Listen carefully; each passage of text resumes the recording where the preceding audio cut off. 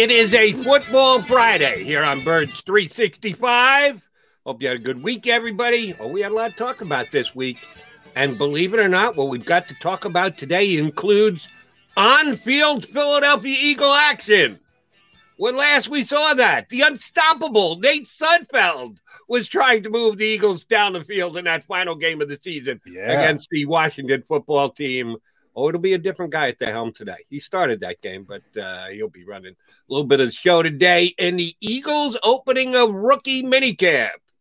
We are the Mac and Mac guys, John McMullen, Jody McDonald, and John McMullen's going to go to work today. I'm going to go back to my computer, but John McMullen's actually going to get up and get out of the house and head down to Eagle Land to watch on-field activity. Are you excited, McMullen? A little bit. Typically over the years, I've been to a lot of football practices. I said this earlier in the week. It's not very exciting, Jody, but the fact that we were so limited last year, the fact that everything is starting to open up, a little bit of excitement, even a little bit of nervousness. You know, you're not allowed to leave your house these days. We all got to get back out there. We got to get back out there and live life. I'm excited to live life. Well, you are living life a little bit more because the biggest debate in this country, believe it or not, is not how good Jalen Hurts can be, but whether we should be wearing masks or not. But I digress. Let's stick with the football. I do have to wear a mask. So if I want to be there, I got to wear the mask.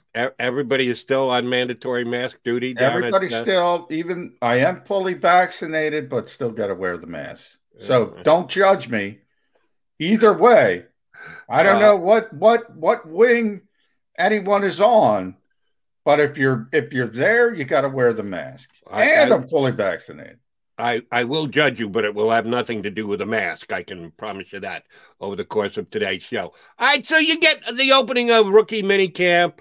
One thing I do want to ask you before anybody ever gets on the field, correct me if I'm wrong, but the Eagles had not yet come to terms with any of their rookie draftees? Not officially. I imagine you're going to get that news right before practice starts, which I think is 1:45. So right around there, before there, hopefully a little bit earlier, the Eagles will announce officially the undrafted free agent class. I expect there to be a few more people than we've already reported, but, the big names are Jamie Newman. We talked a little bit about him, the quarterback, played at Wake Forest, was going to transfer to Georgia, opted out. Most people thought he'd get drafted. Because he opted out, he didn't get drafted. I think that's a really, some people have said that was the best undrafted free agent signing, and the Eagles got him. And also Trevon Grimes, who's a big wide receiver from Florida, for a couple reasons. The Eagles need that player, number one. Now, they have options in Travis Fulgham and J.J. Arcega-Whiteside, but we know sort of the issues there. And he played with Brian Johnson, who was the offensive coordinator at Florida and is obviously the quarterback's coach here. So those are the two most interesting undrafted guys. Understood. And like you said, we may get an extra one or two, 7 or 8 names have leaked out. There might be an additional one or two. And yes, of course, those players have to have signed because they weren't drafted. They are not, quote unquote, property of the Philadelphia Eagles. They need to be. And the way that happens is by them signing a contract with the Eagles, not a guaranteed contract, but or maybe there is. Do you know if there's any guaranteed money in Newman's deal? I have not seen the numbers, but yeah, high profile guys do get a little bit of guaranteed money. Get a little bit of guarantee. So we'll need the details of that. Maybe you'll get them later on today. We can talk about them next week. But no, I was actually referring to the players that the Eagles actually selected in the NFL draft. Again, correct me if I'm wrong, but there has been no announcement of any Eagle draft pick signees. Has there been? Not yet, but, that's one. The Eagles have gone to this mode where they tend to announce things as one. It's easy to sign your rookies now. Everything's slotted. You see it all over the league. A lot of times you'll see teams announce the entire rookie class is signed. That's what ultimately I think the Eagles will do and that's the route that they'll probably go down. And don't be surprised if it happens today as well, Jody. I was going to say, because at least what I saw last night, the entire Washington football team draft class Easy. 10, I think they were 10 deep, like the Birds, have all come to contract agreements. Like you said, it's slotted. And the only thing they're negotiating out is $5,000 here or there, more or less guaranteed. But you know basically what the players are going to make, so that's why it's usually pretty easily done. Yeah. Eagles didn't have a high profile. Devonta was number 10. Wide receivers don't fall into that category. Quarterbacks will often move out of slot because they get a little bit more money. So Justin Fields signing with the Bears might be interesting because he did drop down to 10 when it was thought that he might possibly go higher than that. So there's a couple of them across the league, most quarterbacks, that may take some time, but the rest of everybody is just basically figuring out exactly where you slot in, right? Yeah. There's a few every year where agents and teams argue about offset language, and basically that comes down to if a first round pick is not successful and he's cut by his original team, picked up by a new team, and then teams like to have that offset language so they could at least recoup some of the money they spent because their new contract will be obviously on the new team. And you can talk about having that offset language in from a team's perspective and saving a few bucks. But I've always said, to me, that's like the divorced couple or the couple getting divorced that has nothing to argue about, so they make something up to argue about. That's when you know the agent and the team aren't getting along, because it's not a big, if you're a first round pick and you're getting cut anyway, it's a disaster. So, it's arguing about something you don't want to happen. It's arguing about something that's not really all that big financially from a salary cap standpoint. It's basically arguing for the sake of arguing. Understood. And John will go down and argue with his fellow Eagle beat guys today when rookie minicamp comes open. One of those guys, Zach Berman, scheduled to join us later today. Brody Hunter as well will be on with Brody News a little bit earlier in the show today. Hunter Brody, excuse me. I got you, though. You got the two first Brody name. Hunter Brody. Yeah. My bad. Question for you on the article that you wrote yesterday on Philly Voice, which you kind of previewed for us yesterday, but we didn't go in depth on it. Certainly, I read it now about the quarterback position. Jalen Hurts will, I'm assuming, be part of today's activities. He is a second-year player, but he missed out on all of rookie minicamp last year because there was no such thing as rookie minicamp. You expect to see Jalen Hurts in the building for the rookies today, do you not? I expect him to be there. He is there. I don't expect to see him on the field. No, I don't expect. We're not allowed in the building. So, unfortunately, it's a different time. So, I don't know if I'll actually see his presence. But, yeah, he's a veteran now. So, even though nothing matters, even though those guys didn't get a rookie camp and maybe they should have tweaked the rules, I would have liked that, to be honest, because they didn't get it. They haven't done that. So it's basically rookies and first-year players on the field. First-year players means you didn't get an accrued season. Jalen Hurts certainly did, making the roster for the entire year.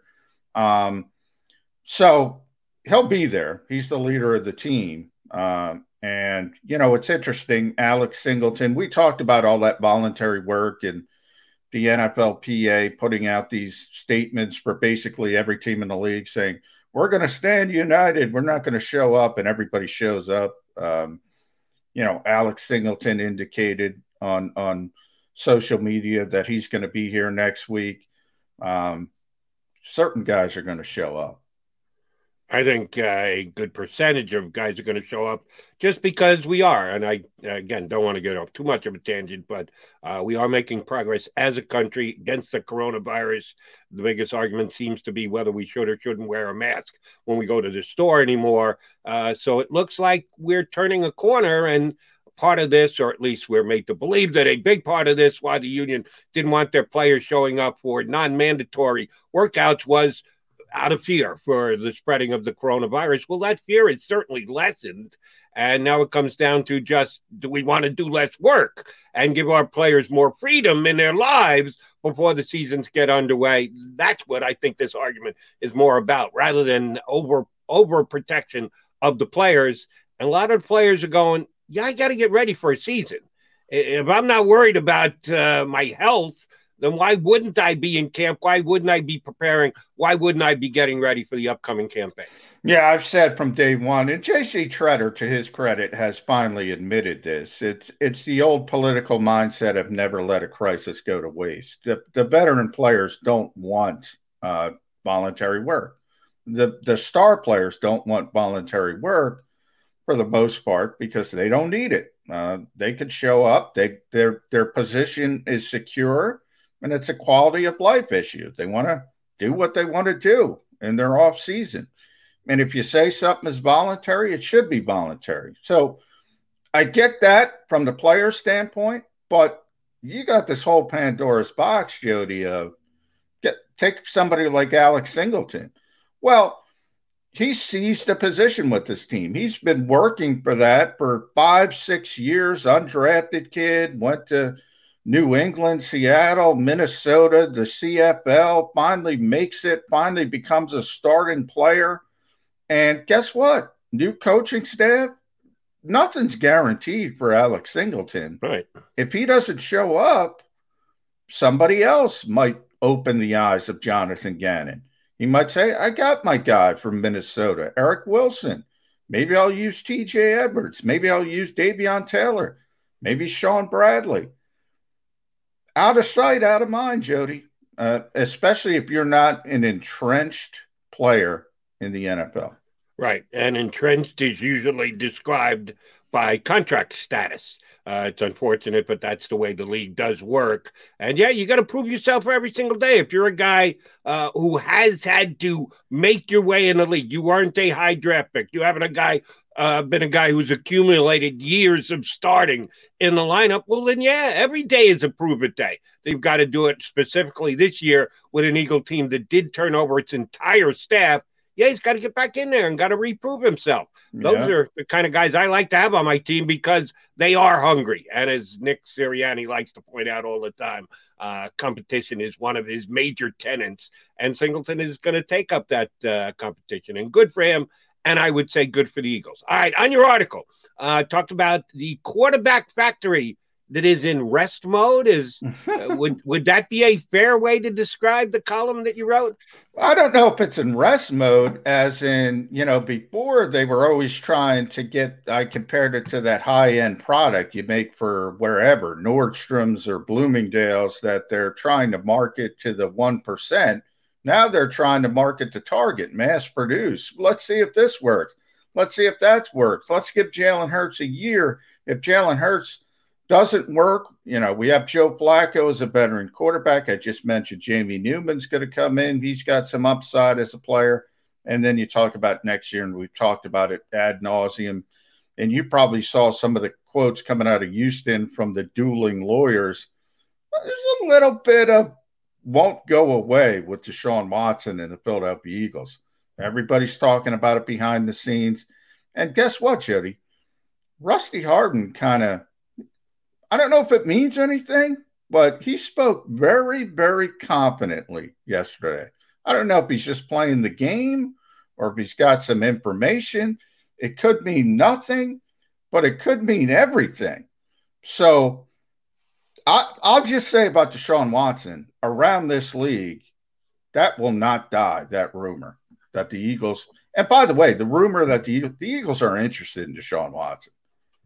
Don't think for 1 second they're not interested. And they should be. What was it that Harden said that grabbed enough of your attention to say, Well, it came out, Tony Busby, who's the opposing lawyer for all the people who have accused Deshaun Watson, came out with a few statements. And, of course, Rusty responded. And it's been a lot about negotiating settlement deals.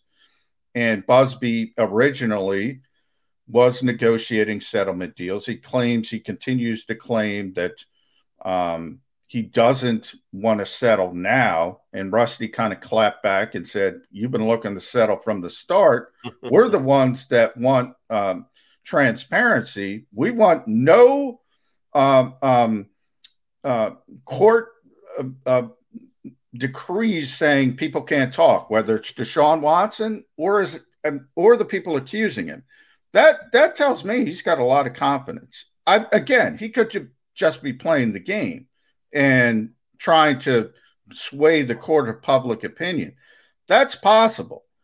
But I got to tell you, man, he does sound like, and he sounded from the start like a very competent lawyer in his client.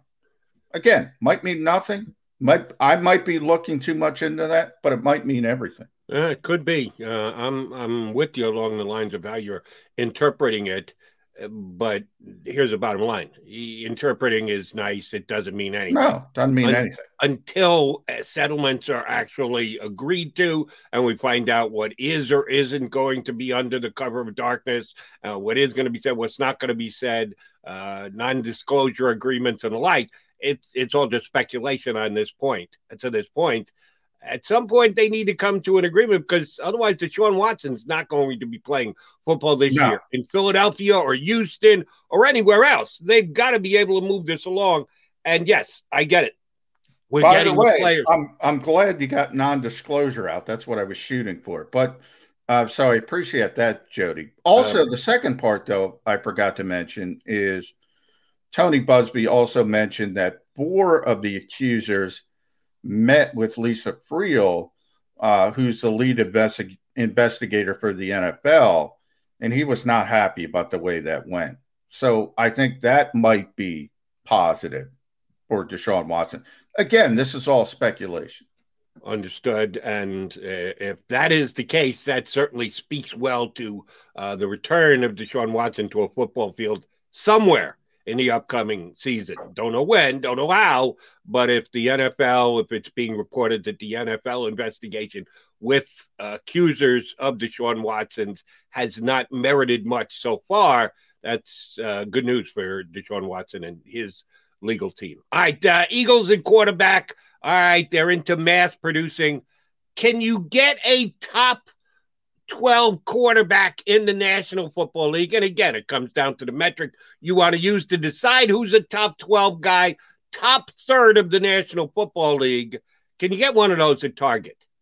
Can Jalen Hurts be one of those this year? He's not going to be a top 5 guy, probably not a top 10 guy.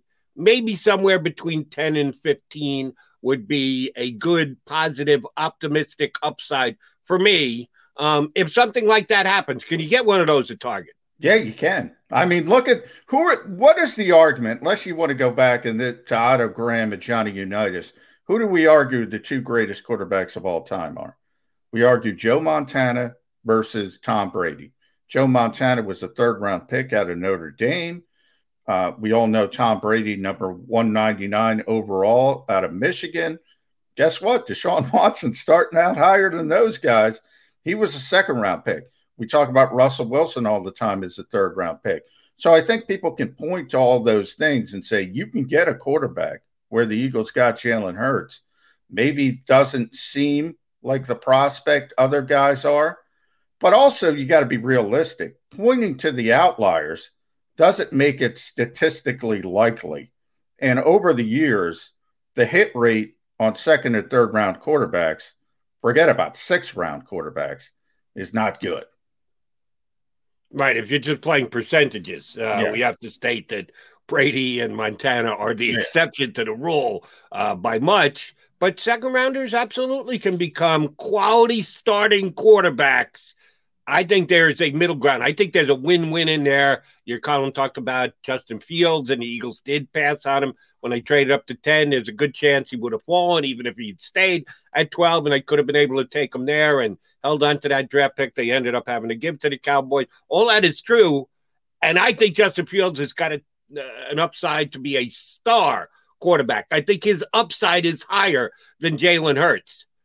But if Jalen Hurts is close, if he's good, if he's a 10-year starter in this league, even if Justin Fields is a top 2 or 3 quarterback in the league, yeah, you got Devonta Smith too, which you wouldn't have had if you'd used that pick on a quarterback. So I think there is the potential for a win-win here from a Justin Fields, Jalen Hurts comparison.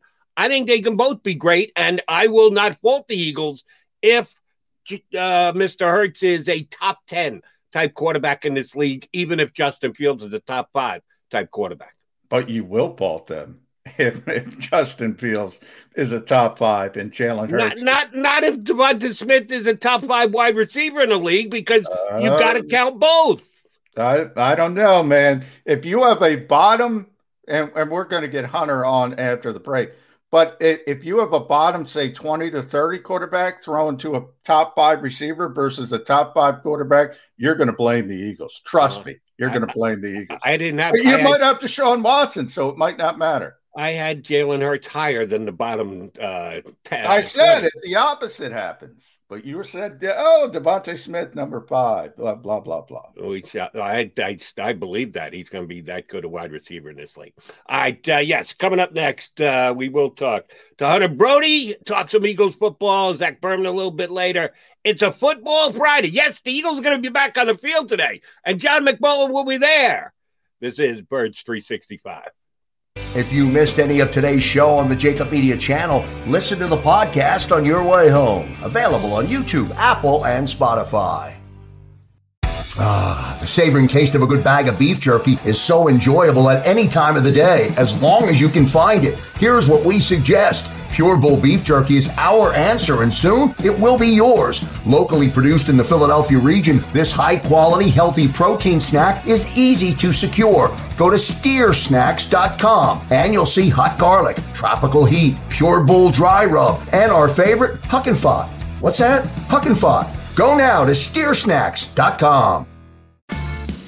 Welcome to the Wildwoods, the perfect place where you can safely do everything or nothing at all. Catch a wave, take a nap, go for a drive, grab a bite. It's your vacation, and we're doing everything we can to make it a safe one. The Wildwoods. Your vacation, your way.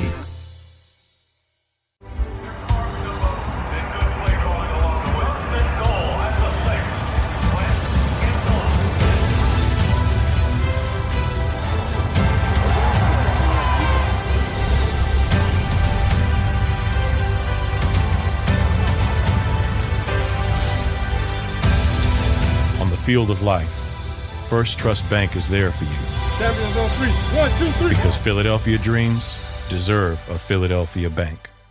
The International Brotherhood of Electrical Workers, Local Union 98, is a proud sponsor of The Labor Show with J. Doc and Krause every Saturday night from 6 till 8 p.m. IBEW Local 98's highly trained and superbly skilled electricians are the best in the business, setting the highest safety standards in the electrical industry. So when you're planning your next industrial, commercial, or residential project, choose an IBEW Local 98 union contractor.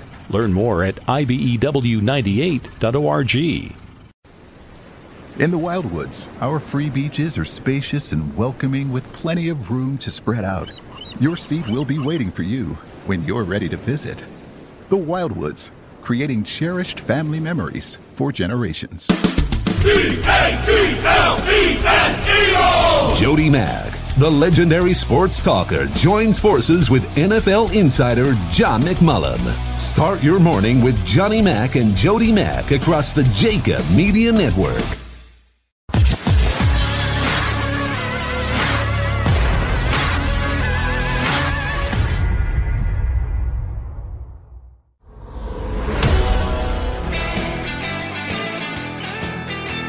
Football Friday here on Birds 365 with your Mac guys, John McMullen, Jody McDonald. We've got a couple of minutes to spend with our next guest. Looking forward to chatting him up here. You catch him weekends on 97.5 The Fanatic, and he is host on his own YouTube channel, Sports Talk with Broads. Hunter Brody joins us here on Birds 365. Hunter, Jody Mack and Johnny Mack here. How you doing today, bud? I'm doing great. How are you guys? Thanks for having me on. Thrilled to have you, bros. I've been on in South Jersey with Hunter as well. And I got to tell you, I'm excited because Hunter has the most energy of anybody I know outside of Nick Sirianni. So who would win? Who would win that rock, paper, scissors matchup?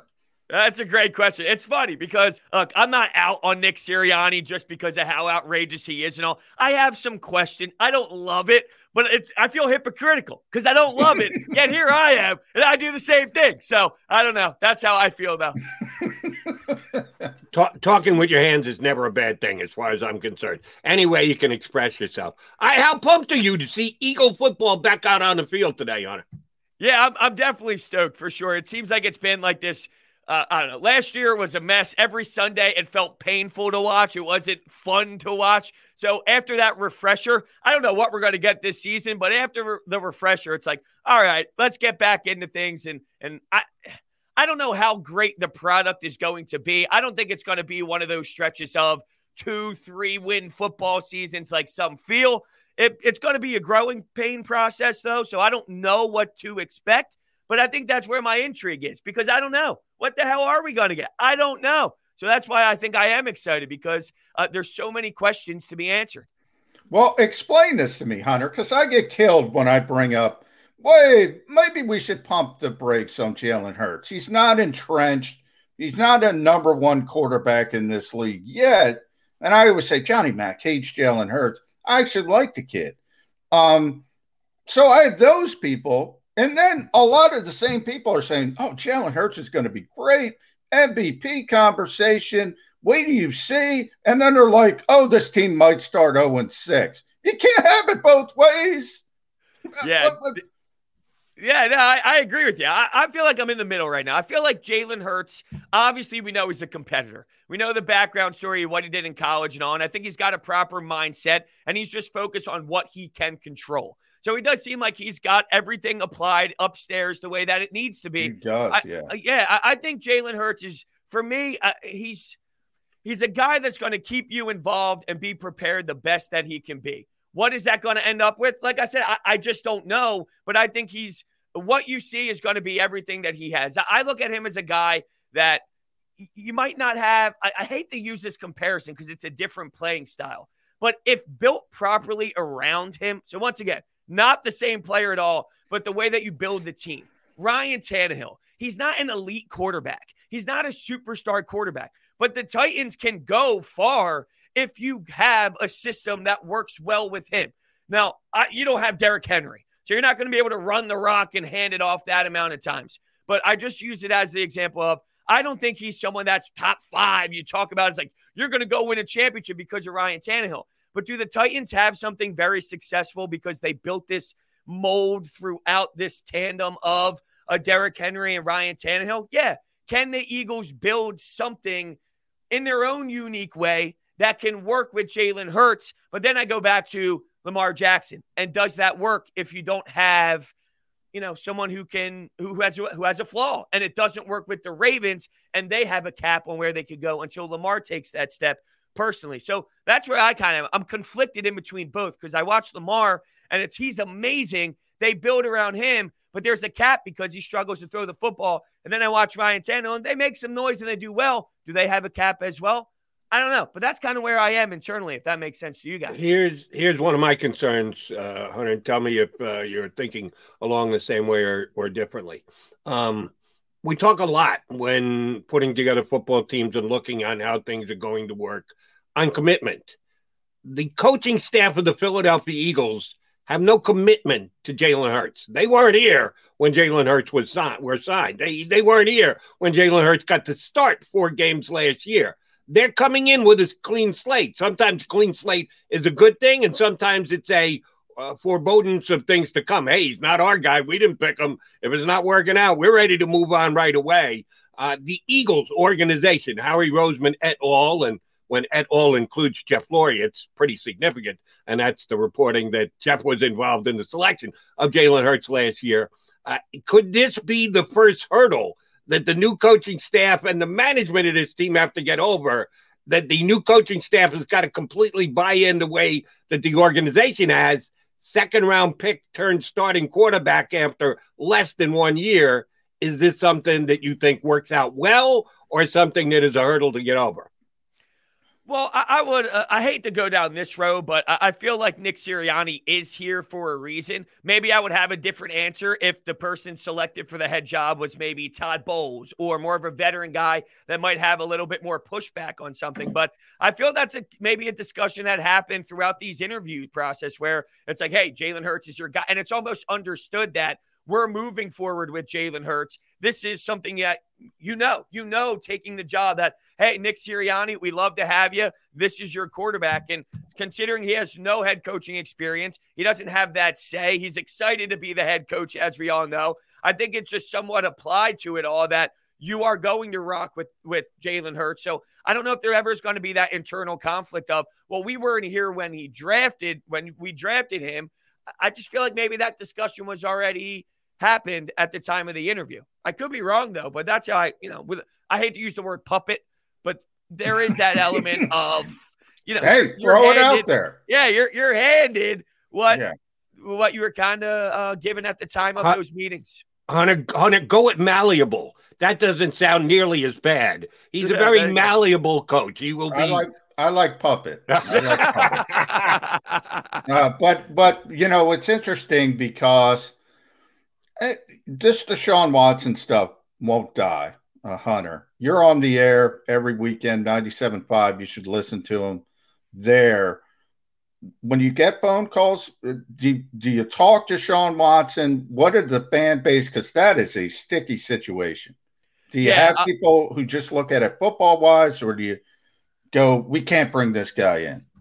I think a majority of the people that I have spoken to just goes down the road of, you got to wait until everything's cleared up. And I think it just continues to snowball. And now it's more, it's crazy. How many people can you have to massage it? I don't know. But it's getting to the point where you got to make sure everything's cleared up before you try and make a move. So it does seem like it's more of it's gotten so far that it's more of a let's not go down that path kind of thing.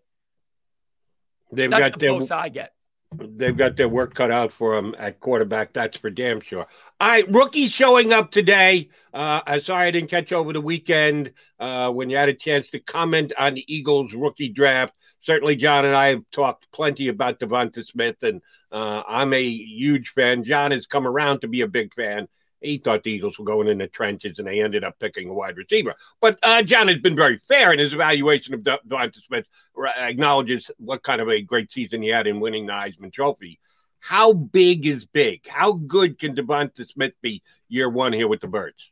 Yeah, I think it could be huge. There's no doubt about it. The problem is we don't know what Nick Sirianni's offense is going to technically look like. So once again, it's like all these questions need to be answered. But yeah, I'm super excited for it. He's got everything in the tool bag here, right? I mean, everything that he can do. Tool bag's not the right way to say. He's got tool box. Tool box. I'm not going. Yeah, bag box, same thing. You're fine. Yeah. But. Look, he's got everything we know about his route running, his catching the ball ability. You look at how many drop balls he had in college compared to how many drop balls you had just from Nelson Aguilar and all these other receivers over the years. So there's no questions on that side of things. I guess it's crazy to think that I'm so excited for Devonta Smith for him to open up maybe what Jalen Reagor could do. It's the opening of stretching the field and maybe the creativity of Nick Sirianni that can get Jalen Reagor working with time and space. So I think if you talk about Devonta Smith as a whole, he's got everything. I'm not too worried about the size. I think when you're a smaller player, you're so accustomed to knowing that you're a smaller player that you have it in the mental side of the game of recognizing when to kind of get out of trouble. Now it's a different speed, different in size players than the SEC, but I think that's in you as someone who's 166 with weight. So yeah, I can't wait to see him stretch the field. I think it's just going to open up a lot more with this offense, especially if we see more run game, more Miles Sanders, and that can open up Jalen Hurts too with the read option. So all of it, the entire package, everyone, and it starts with him. It starts with the young kid that's going to come in here and really help with that speed. Now, here's my concern, Hunter. Great player. I disagree with Jody's assessment. I like Devonta Smith. I did think the Eagles were going to go in a different direction. My problem is position. And his position is reliant on another position that we just talked about. And we just talked about Jalen Hurts. He's not going to be a high volume thrower. So I want to talk about expectations. In other words, we look at Justin Jefferson. Kirk Cousins throws for 4,000 yards every year, whether Jefferson is there or not. So people are looking for a 1,400-yard receiver. It's not going to happen. It's not going to happen with where the Eagles are. How does that affect DeVonta Smith? Well, it definitely is going to. And I'll go back to something Nick Sirianni stated about getting guys open with time and space and allowing them to do the work. So you're right. They're probably not going to be as high volume as maybe we would like to see, but maybe there's something to be said about getting the ball out quickly, getting DeVonta Smith with the ball in his hands, and then allowing him to do the work, allowing him to just utilize his legs and he can go beat defenders. And maybe that's a way to make up for. I'm not saying it's going to be maybe as outrageous in terms of receptions as we would like it to be, but maybe that helped closes the gap, at least in the beginning of Jalen Hurts, until they figure out exactly what Jalen Hurts is going to do best or how he improves in that area of throwing the football so his volume does get higher. So I do agree with that assessment of maybe it won't be as flashy and as sexy with the numbers because it's limited. Maybe they work around that, though. They adapt to that by making up for the gap in other areas, which is getting the ball out quickly and getting DeVonta Smith the ball within 5 yards of the line of scrimmage and allowing him to run. But that is a very fair kind of criticism on Jalen Hurts' game, and is it going to be as flashy as maybe we would like it to be? Hunter, I want to get your take on a potential guy hitting the trade market. Rumors started coming out yesterday that Jordan Hicks, ex-Eagle linebacker who decided to go free agent a couple of years ago, went to the Cardinals, has had 2 pretty damn good years with Arizona, as a matter of fact, played in all games. That was his issue here in Philadelphia from time to time, couldn't stay on the field, too many games on the injured list. Not a problem in Arizona these last couple of years. They took a linebacker in the first round and are ready to turn over the position to him. So they've given Hicks permission to see if he can work out a trade with another team. I think he'd be a real nice re-addition to the Eagles. But the question is the way the Eagles evaluate and put value on the linebacker position. New coaching staff, but the same regime in place. Any chance they try and upgrade linebacker and make a play for a guy like Jordan Hicks? I guess it's not out of the question. It depends on how they view Eric Wilson and Alex Singleton. Look, I think the Alex Singleton story was amazing, but he's got a role, and I don't think that role's an every down kind of thing. If you can improve that, that would be amazing. But I guess it comes down to cost. What's it going to cost would be the answer to that question. If it's not going to be anything crazy, well, then I would imagine. Here's another thing, though. You have that Zach Ertz thing flying around. He's still on the team. Is that something that could maybe be you give some, you take some, you get rid of Ertz, you get back a linebacker? But you're right. They don't value it that way. Does Jonathan Gannon have a voice? What if he goes, Jim Schwartz couldn't get one. Is Jonathan Gannon going to be able to step into the room? I don't think Jim Schwartz ever wanted one. I think he bought into the overall Eagle philosophy of linebackers. Who are linebackers? What are linebackers? I bet you he didn't want Davion Taylor, though. And that's a name that, what's his role going to be? Is he even going to get playing time, or is he still a project here? I'd throw Davion Taylor out there and see if he can play. I've said that from the start. He's so athletic. Maybe he can't play, but I just throw him in the deep end of the pool and say, go. Because they have such a dearth of talent at the linebacker position. And that leads me to my next question, Hunter. It's even worse at corner after Darius Slay. It is the worst situation in the NFL at cornerback after Darius Slay. What the heck is it? Mike Hughes just got traded. A lot of people speculated about him. He just went to Kansas City, former first-round pick. What can the Eagles do? Can they do something at this stage at the cornerback position? I think so. I don't know what the options are going to be. You heard Howie Roseman say, there's many different ways to skin a cat. And then he also brought up the fact that, He traded for Ronald Darby before. And I mean, at the time, Ronald Darby wasn't a name that just popped to everybody. You got him from Buffalo and he did okay. And then he ended up becoming a disaster by the end of it all, getting toasted every single play, it felt like. But maybe they go down that road. I don't think it's going to be McPherson in the 4th round who's going to get thrown in there. I just can't imagine that happening. Is it Avonte Maddox? Is that what they're going to try and trot out there? And that smells like a terrible as well. It's unfortunate, but they keep putting the kid in a position to fail. At 5'9", you try. Yeah. And I don't know, did that ruin his confidence to go back and play the slot because you keep throwing him out there to play against these bigger receivers? And it's not his fault. You're seriously saying, here's a position where you're not going to succeed. That's what we got for you. And if they do that again, I think that's a bad message for him because I liked him in the slot. I don't know. Is he great in the slot? Not great, but I think he can hold his own, and maybe there's a confidence issue there. Outside of Slay, he's probably, unfortunately, your best option right now until they make a trade. So I don't know. Is there something to the Ronald Darby type of move that they can go out and make, whether it's August? He also mentioned Jay Ajayi. That's too deep into the season for my liking. Not that I think this team is going to make some sort of run with this NFC East in general, but I wouldn't want it to be a Jay Ajayi type trade. That's too deep in for my liking. Yeah, same thing. I think they have to do something well before the in-season trade deadline. Don't count them out in the NFC least, though. Let's see those, but they got a tough early schedule. Let's see how it shakes out, and they better have something in place ahead of time. Is the answer at the shortage at cornerback potentially Jonathan uber-aggressive Gannon that we've had Coach Schwartz here the last couple of years, who played a bend but not break type defense? I've been around Hunter a little longer than you, and same with John. The Philadelphia fan base loves aggressive defense. They want blitzing. They want the quarterback to eat turf. Is there any chance that Gannon goes that route? The best way to cover up for exposed cornerbacks is don't let the ball get downfield. Let's get to the quarterback before it ever gets out of his hand. Could this be an uber-aggressive pass-rushing Eagle defense this year? Well, one thing that Nick Sirianni keeps stressing, and I know that we're talking about Gannon, but it ties together, is the personnel. We will do what we do based off of our personnel, not so much this is my scheme, and we're going to force players to play it. So if you know you have a hole in corner, will that philosophy that the head coach have, will that domino effect to the Jonathan Gannon of, I got to do what's best based off of my personnel? Maybe I would do something different if we had Surtain in the first round and we were able to draft him, and I would probably apply a different logic to my scheme.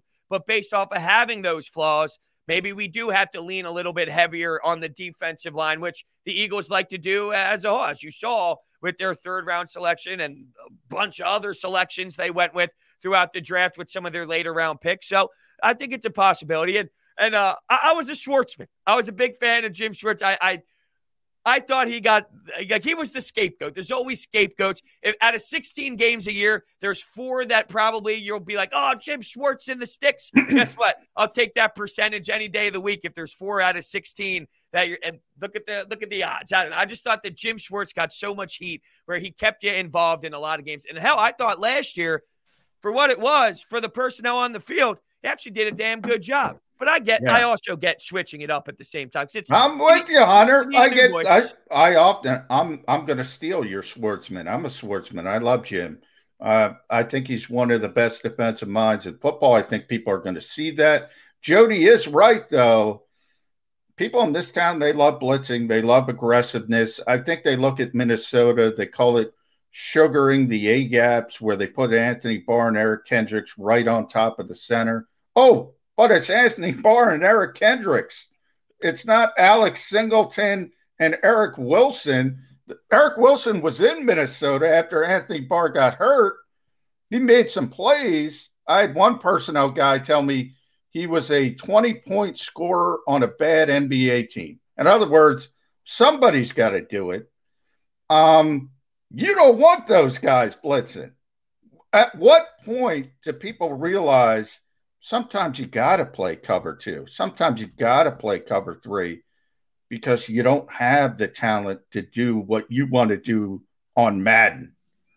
Yeah, well, I mean, it's funny because you send a blitz with Jim Schwartz and it gets toasted, and then you get screamed that, oh, you shouldn't have blitzed and sent the hell. Was it the Atlanta game where it was like the Eagles came back and won? Maybe it was 2 years ago. After all these games, the Julio game, the Julio Jones, right? Yeah, it's like you said, well, why are you doing that? Well, you screamed for the last 90 snaps to send the blitz. And then he finally sends all this pressure and then ends up getting toasted. And now, oh, well, that's not the time to do it. You can't have it both ways kind of thing. So I'm with you.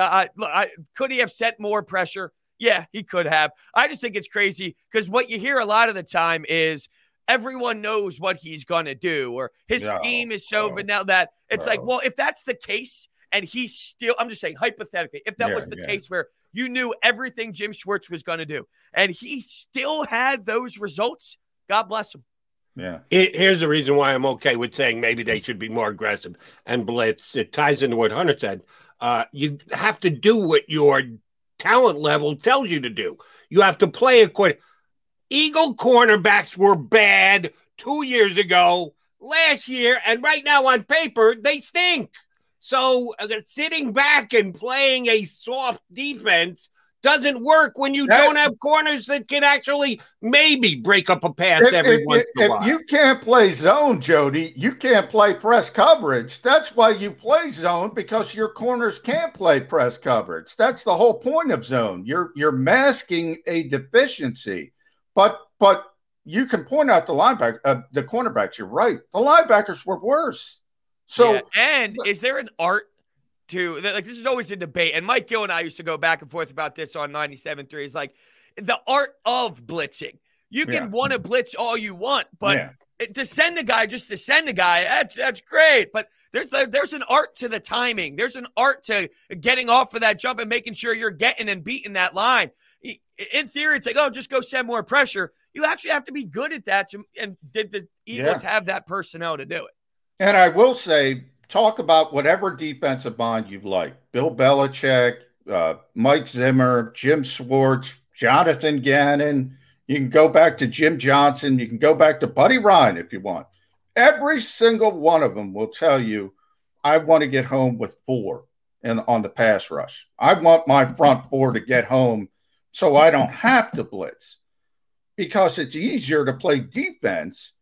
Now, obviously, it's tough to get home with 4, especially against teams with good offensive line. So that's where the difficulties come in. But it's also the mentality of the game has changed so much.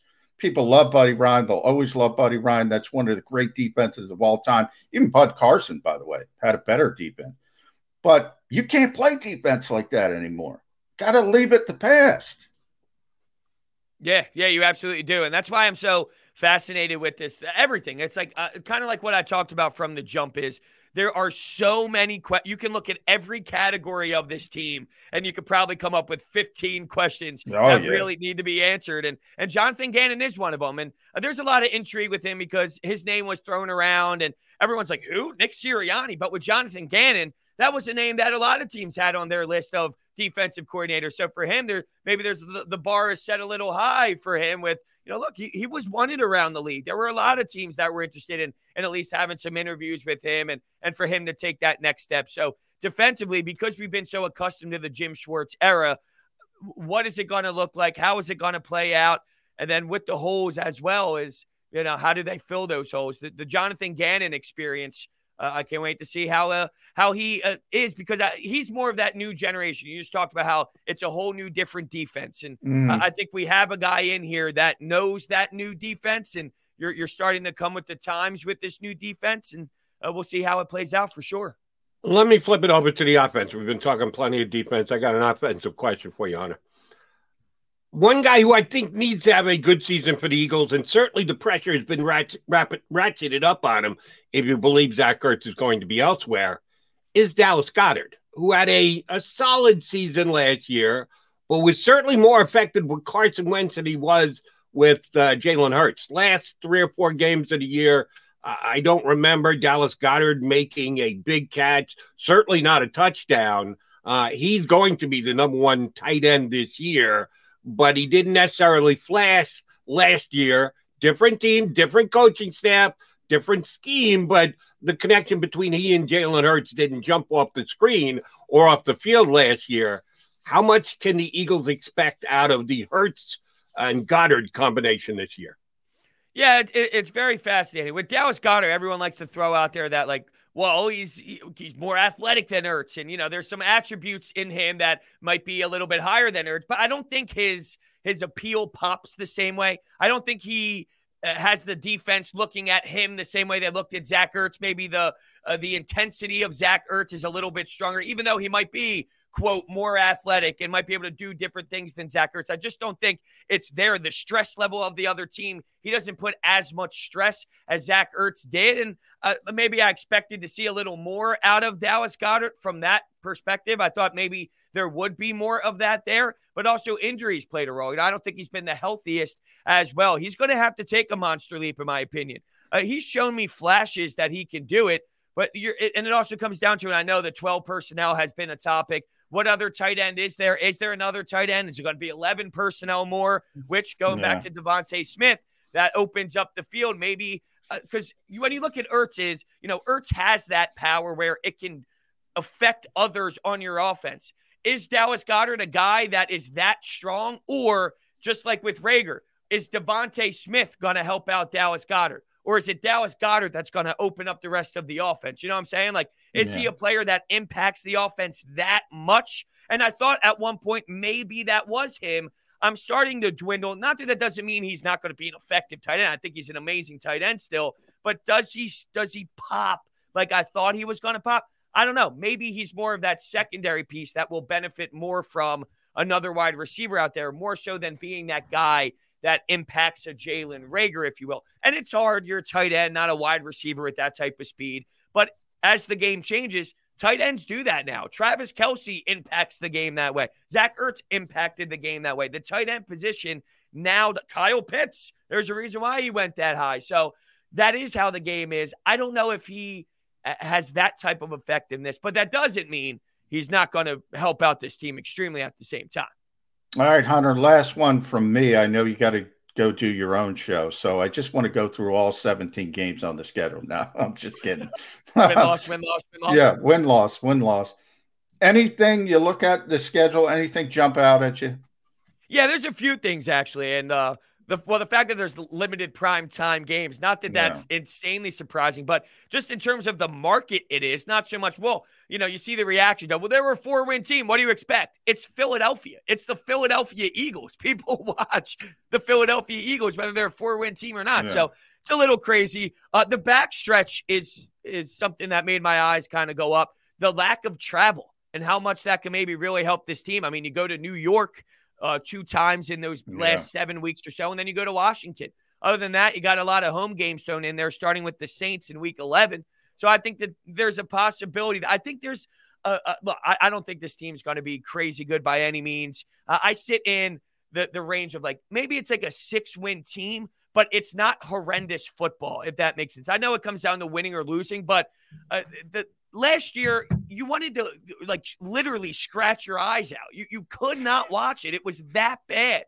I think it's possible to be a 6-win team and be excited for Nick Sirianni and Jonathan Gannon for the following year. It's that setup year where you can at least nod your head and go, okay, I can see something for the future. At least that's my optimism with the Nick Sirianni, Jalen Hurts tandem of the results might not be there win-loss wise, but you go, okay, I can see, or you just learn more about your team for the following year to kind of take the proper assessment from there. But yeah, that's it with the backstretch of that season, and then seeing the Chiefs and the Bucs within a 3-week span. It seems it might come out to a slow start, and then the possibility of making up for that later on with that Lions, Vegas. I see spurts in the schedule that at least make me feel like there's a chance to string a couple wins together, maybe. We'll see how that all plays out during the fall, but we got to get through training camp and actually seeing the Eagles out there on the field, which starts today. Hunter, appreciate you coming on board with us today. Brought the energy. Thanks, my friend. We will get you on again down the road. Absolutely. I didn't even have my coffee yet. Now I got to go brew that for the show. This is no coffee, and that's weird because I'm a good 8 to 9 cups a day guy. Oh, there we go. Yeah, There we and this go. is Well, this is we'll no make sure we schedule you early again. Because Yeah, if exactly. we put you on in the second hour, we could have issues. All right, good stuff. Appreciate you coming on board. Thanks, bud. Absolutely. Thanks, guys. Our pleasure. It's the Mac and Mac guys here on Birds 365. Another good guest yet to come. My guess is he won't be quite as excitable as Hunter, but just as insightful. Zach Berman, athletic Eagle beat guy, is going to join us in our second hour. We're coming right back here on Birds 365. Stick around. If you missed any of today's show on the Jacob Media channel, listen to the podcast on your way home. Available on YouTube, Apple, and Spotify. The savoring taste of a good bag of beef jerky is so enjoyable at any time of the day, as long as you can find it. Here's what we suggest. Pure Bull Beef Jerky is our answer, and soon it will be yours. Locally produced in the Philadelphia region, this high-quality, healthy protein snack is easy to secure. Go to steersnacks.com, and you'll see hot garlic, tropical heat, Pure Bull dry rub, and our favorite, Huck and Fod. What's that? Huck and Fod. Go now to steersnacks.com. Welcome to Wildwoods, the perfect place where you can safely do everything or nothing at all. Catch a wave, take a nap, go for a drive, grab a bite. It's your vacation, and we're doing everything we can to make it a safe one. The Wildwoods. Your vacation, your way.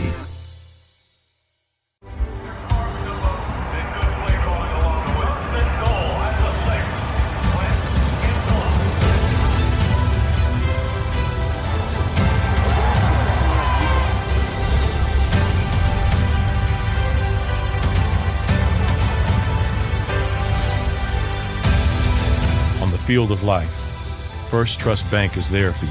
Champions on three. 1, 2, 3. Because Philadelphia dreams deserve a Philadelphia bank. The International Brotherhood of Electrical Workers, Local Union 98, is a proud sponsor of The Labor Show with J. Doc and Krause every Saturday night from 6 till 8 p.m. IBEW Local 98's highly trained and superbly skilled electricians are the best in the business, setting the highest safety standards in the electrical industry. So when you're planning your next industrial, commercial, or residential project, choose an IBEW Local 98 union contractor. Learn more at ibew98.org. In the Wildwoods, our free beaches are spacious and welcoming with plenty of room to spread out. Your seat will be waiting for you when you're ready to visit.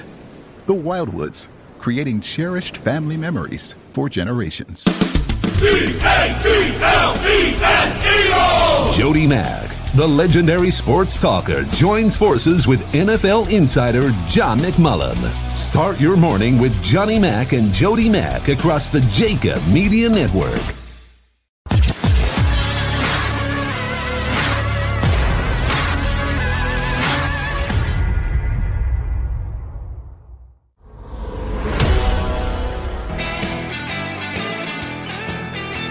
A Football Friday edition of Birds 365. John McMullen, Jody McDonald, your Mac and Mac guys here with you. Eagle Camp getting underway today. Rookies officially showing up. John will find out later today if they're all under contract, if they're most under contract. We know the undrafted rookies have all signed contracts, but those that the Eagles selected on the 3 days of the NFL draft, we haven't gotten word yet. There have been times where guys have shown up and said, well, I'll work out, I'll take the risk, but I'm just not ready to sign a contract because they're looking to shorten me a little bit. Probably not going to happen today. Either they'll be signed or maybe someone will be notable by their absence. We'll find that out with Johnny Mack later. Before we get back to the Eagles, John, I got to ask you this question. Because when I don't know something, I go to people that I believe know something, that have the answer to my questions. I'm smart enough to ask questions to people I believe have the answers. What the heck is Hakenfa? Hakenfa. I finally figured it out. Because Krause has been asking me that same thing. So it's Hakenfa. Krause's been asking you? Yeah. So what he says, wait. He did the commercial. He didn't know what it was? No. He knows what it means, but he's been trying to get me to figure out what it means. I finally figured out what it means. Please explain. You change the H and the F, and you get the answer. So Huckenpott, put the F in front of the H. In other words, change the H. It's F-O-T on the end? Yes, Huckenpott. Huckenpott. So if you turn it around and put the F in front of Hucken and the H in front of Ott, we could say it on this show, the streaming show. Yeah, not on any of my radio shows. The product and it's great beef jerky, fucking hot. So there you have it. Okay, Huckenpott. I feared something like that. I thought that was the case, but I just wanted to confirm it. Are you a beef jerky devotee? I am now. Yes, I am. Okay. I've had it, everyone. If you need some protein, you're on the go. Yeah, you got to have it. You got to have it. Today, I got to go to rookie camp. I got to have something. Yeah, you better get some Huckenpott in you before you get over there to the Eagle Land and cover today's rookie stuff. Well, we thank Hunter for hopping on. He was Huckenpott with us. That's for damn sure today. He's that kind of a personality. He had some interesting insights on the Eagles, and we talked a lot more offense than we did.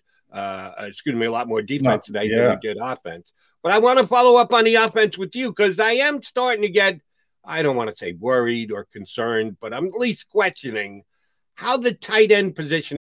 For the ones who work hard to ensure their crew can always go the extra mile, and the ones who get in early so everyone can go home on time, there's Grainger, offering professional-grade supplies backed by product experts so you can quickly and easily find what you need. Plus, you can count on access to a committed team ready to go the extra mile for you. Call, click Grainger.com, or just stop by. Grainger, for the ones who get it done. It's going to work out for the Philadelphia Eagles this year. We all think that we can speculate on what kind of offense is going to be run here and what is Nick Sirianni going to implement.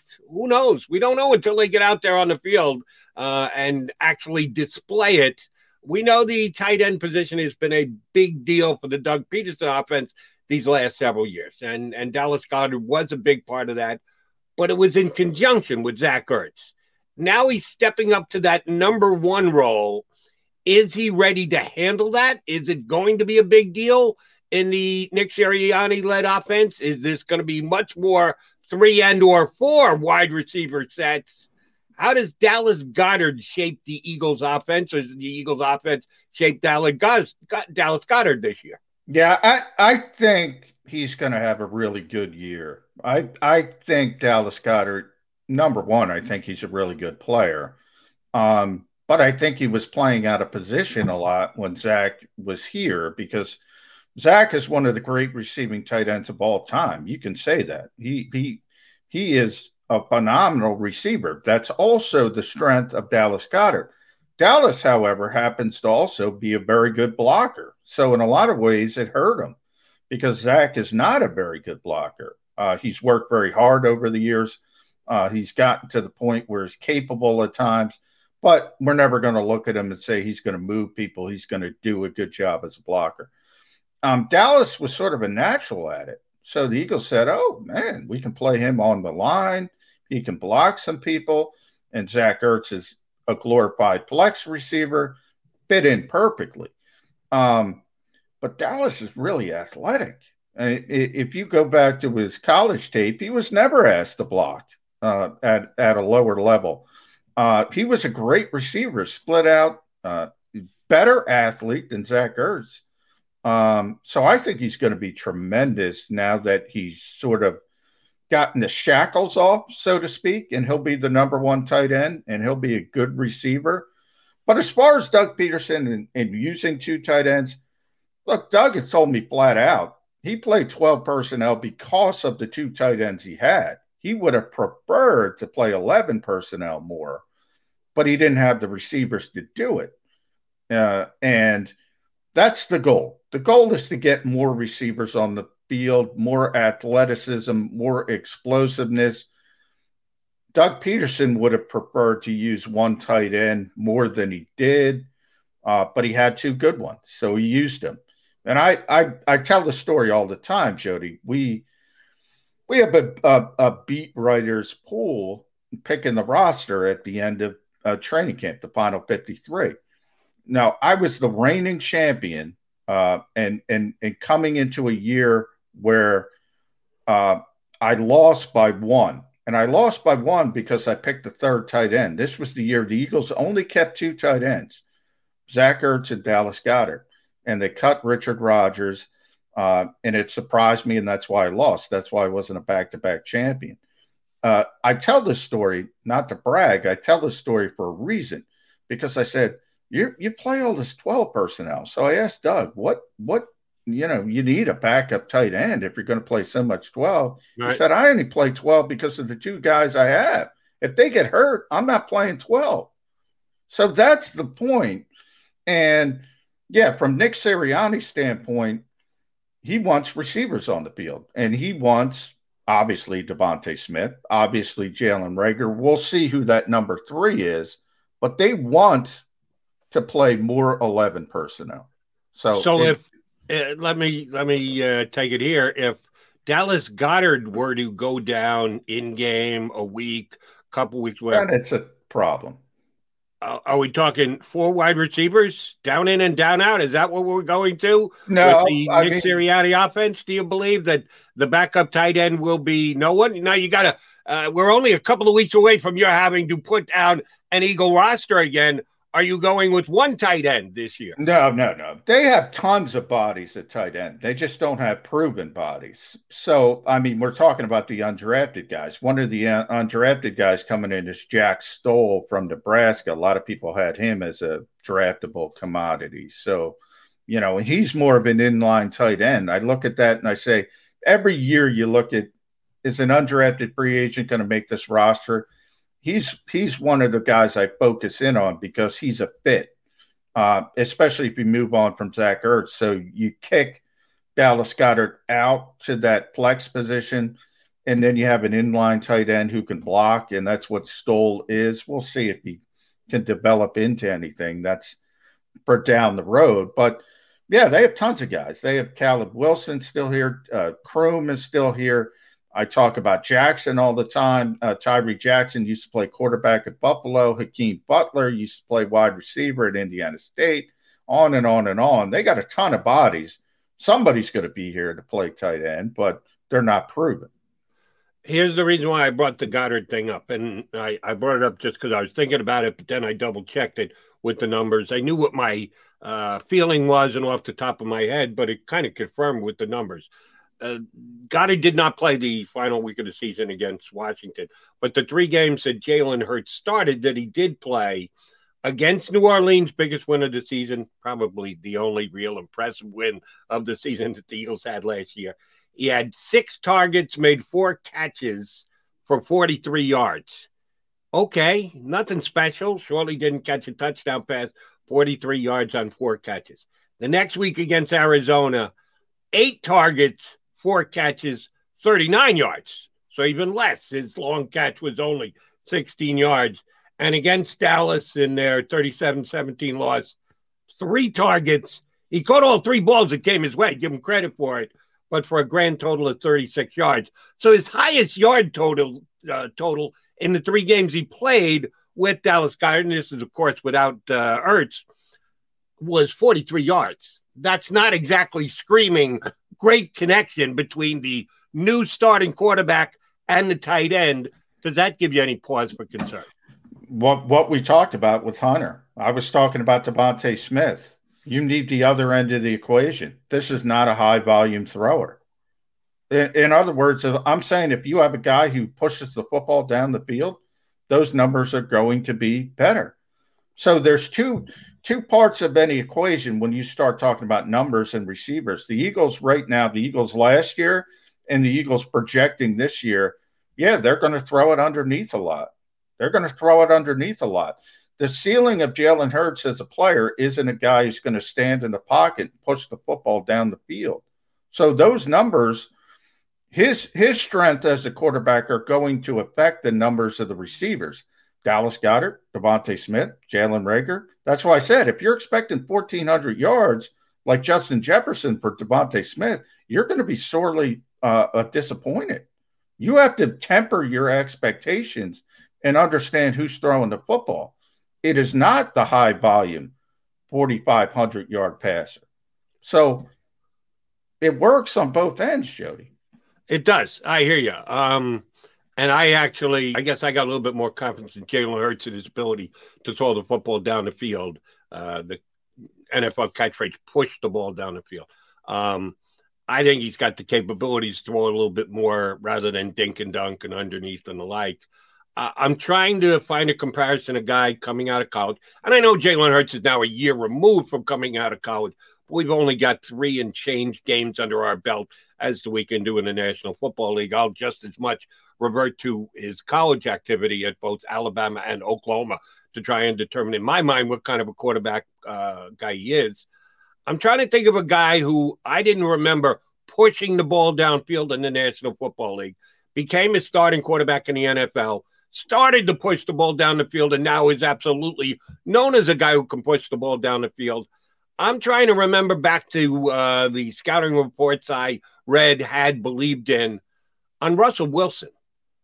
He wasn't necessarily a guy who pushed the ball down the field coming out of either way you want to state it, North Carolina State and or Wisconsin. That way he's like Jalen Hurts. You got 2 college careers to judge him off. I don't remember anybody saying but Russell Wilson, 3rd round pick, but man, he can push the ball down the field. I don't remember anybody saying that about Russell Wilson, and today he is one of the best at pushing it down. He arguably has the best deep ball in the NFL. Josh Allen, you could go even closer. The knock on him, but he was obviously a high-level pick, was his accuracy and his inability to get the ball down the field. Now he's chucking it all over the place. It can happen. It's usually a process, though. If you think about Russell Wilson, even his success, those early Seattle teams, they were built on the running game, a lot of it, Marshawn Lynch.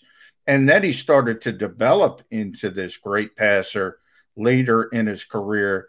And then you have all the hindsight and people saying, well, if he were 6'4", he would have been a 1st-round pick. That's not what they were saying at the time.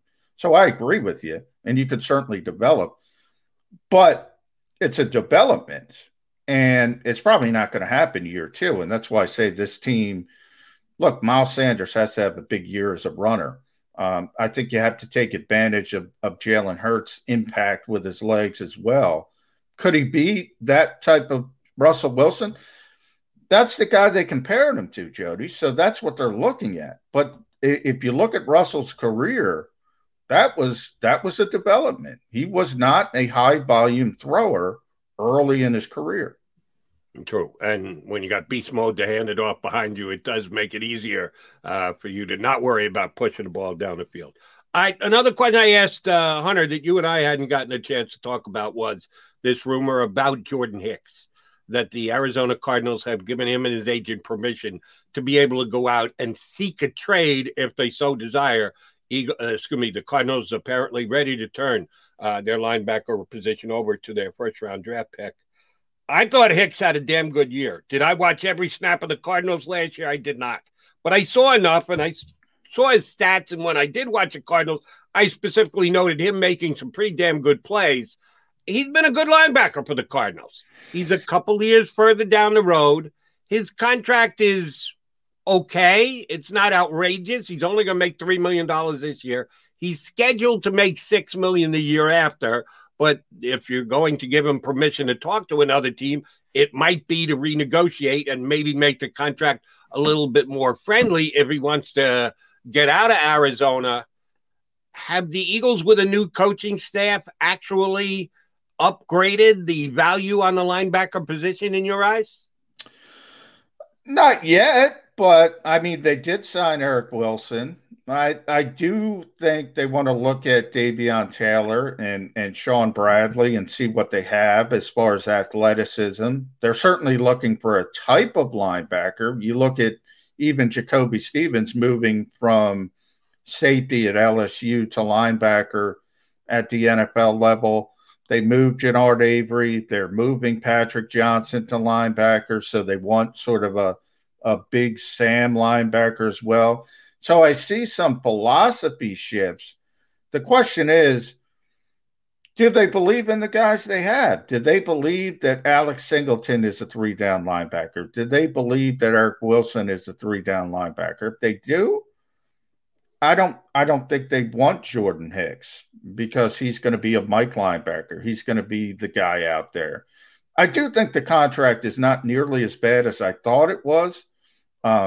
So it's not as cost prohibitive. I think it would tell you a lot if they have any interest. I think Jordan turns 29 next month. Yep. It's not the type of player they necessarily want at this stage, but if you have to get rid of Zach Ertz anyway. If you could work out that kind of deal, there's a lot of ifs here. We don't even know if Arizona would have any interest. That's a lot of money for a tight end that's aging, coming off an injury-prone year. So it might not be a fit from their perspective. I'd love to see Jordan Hicks back here. I think he's better than anything they have at linebacker, but that doesn't make it a fit, Jody. Agreed. Now, let me tie into Zach Ertz. And we haven't really talked about this. We just talked about he's still here. He's still here. He's still here. Every day gone by because over the last several months, this is the week. This is the week that Zach Ertz is going to become an ex-Eagle. And, of course, he's still here. After June 1st, when the Eagles establish what their cap hit's going to be when they trade him, do you think they'll go down the road of giving permission? They probably already have. Will Zach Ertz be willing to renegotiate his contract just to get out of town here and make it more cap friendly for whatever team he's going to go to? I think he would, but usually with players, that involves some kind of extension.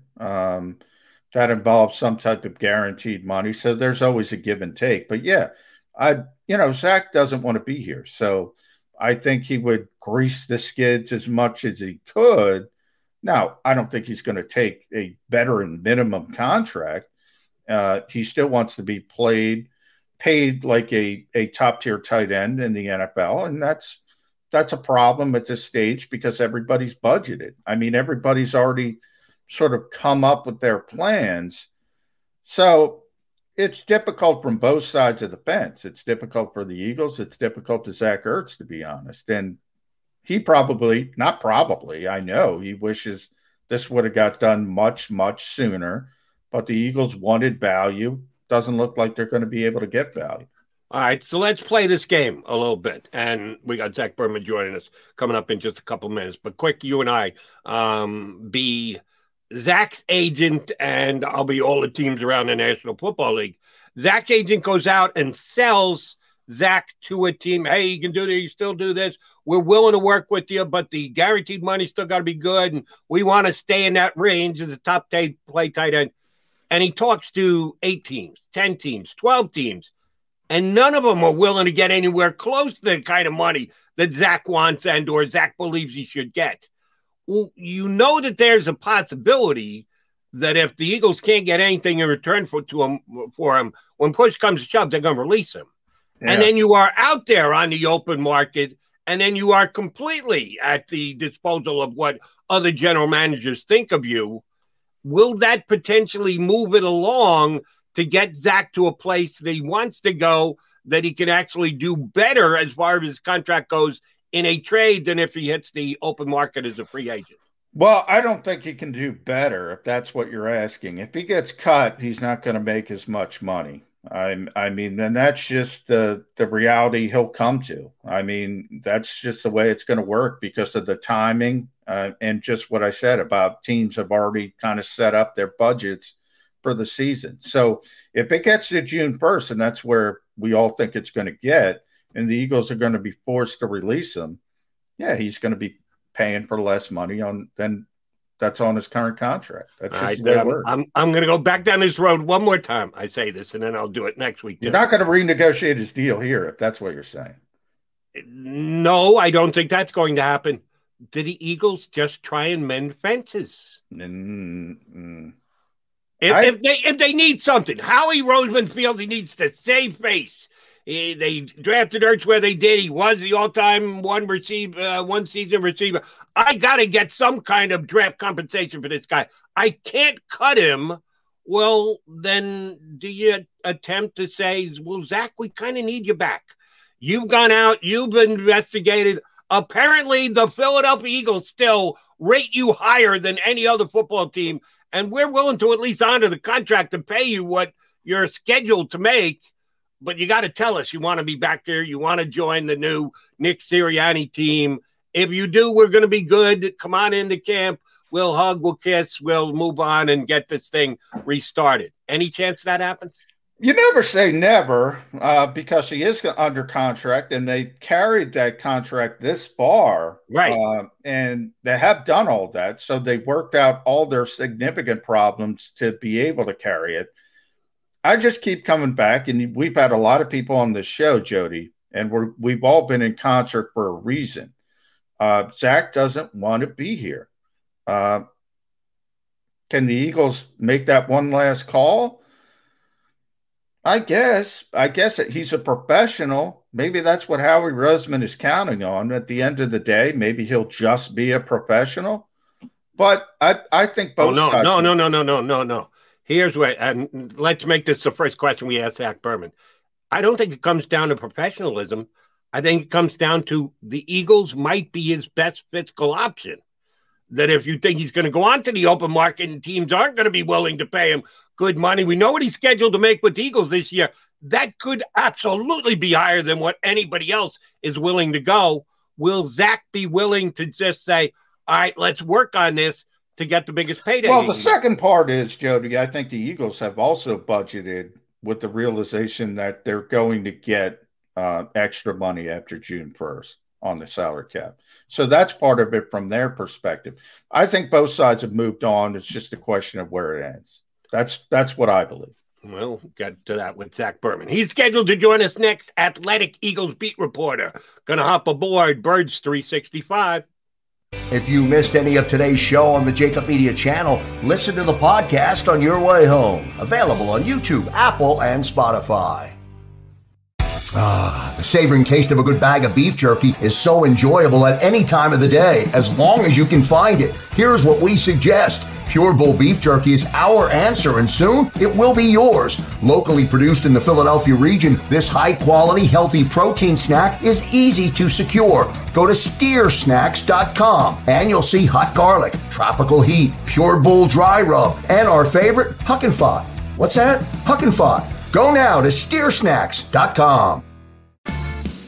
Welcome to the Wildwoods, the perfect place where you can safely do everything or nothing at all. Catch a wave, take a nap, go for a drive, grab a bite. It's your vacation, and we're doing everything we can to make it a safe one.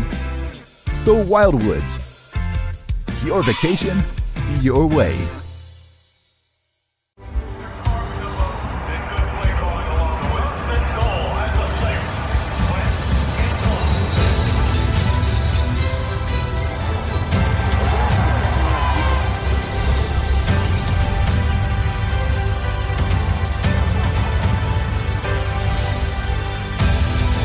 On the field of life, First Trust Bank is there for you. Champions on three. 1, 2, 3. Because Philadelphia dreams deserve a Philadelphia bank.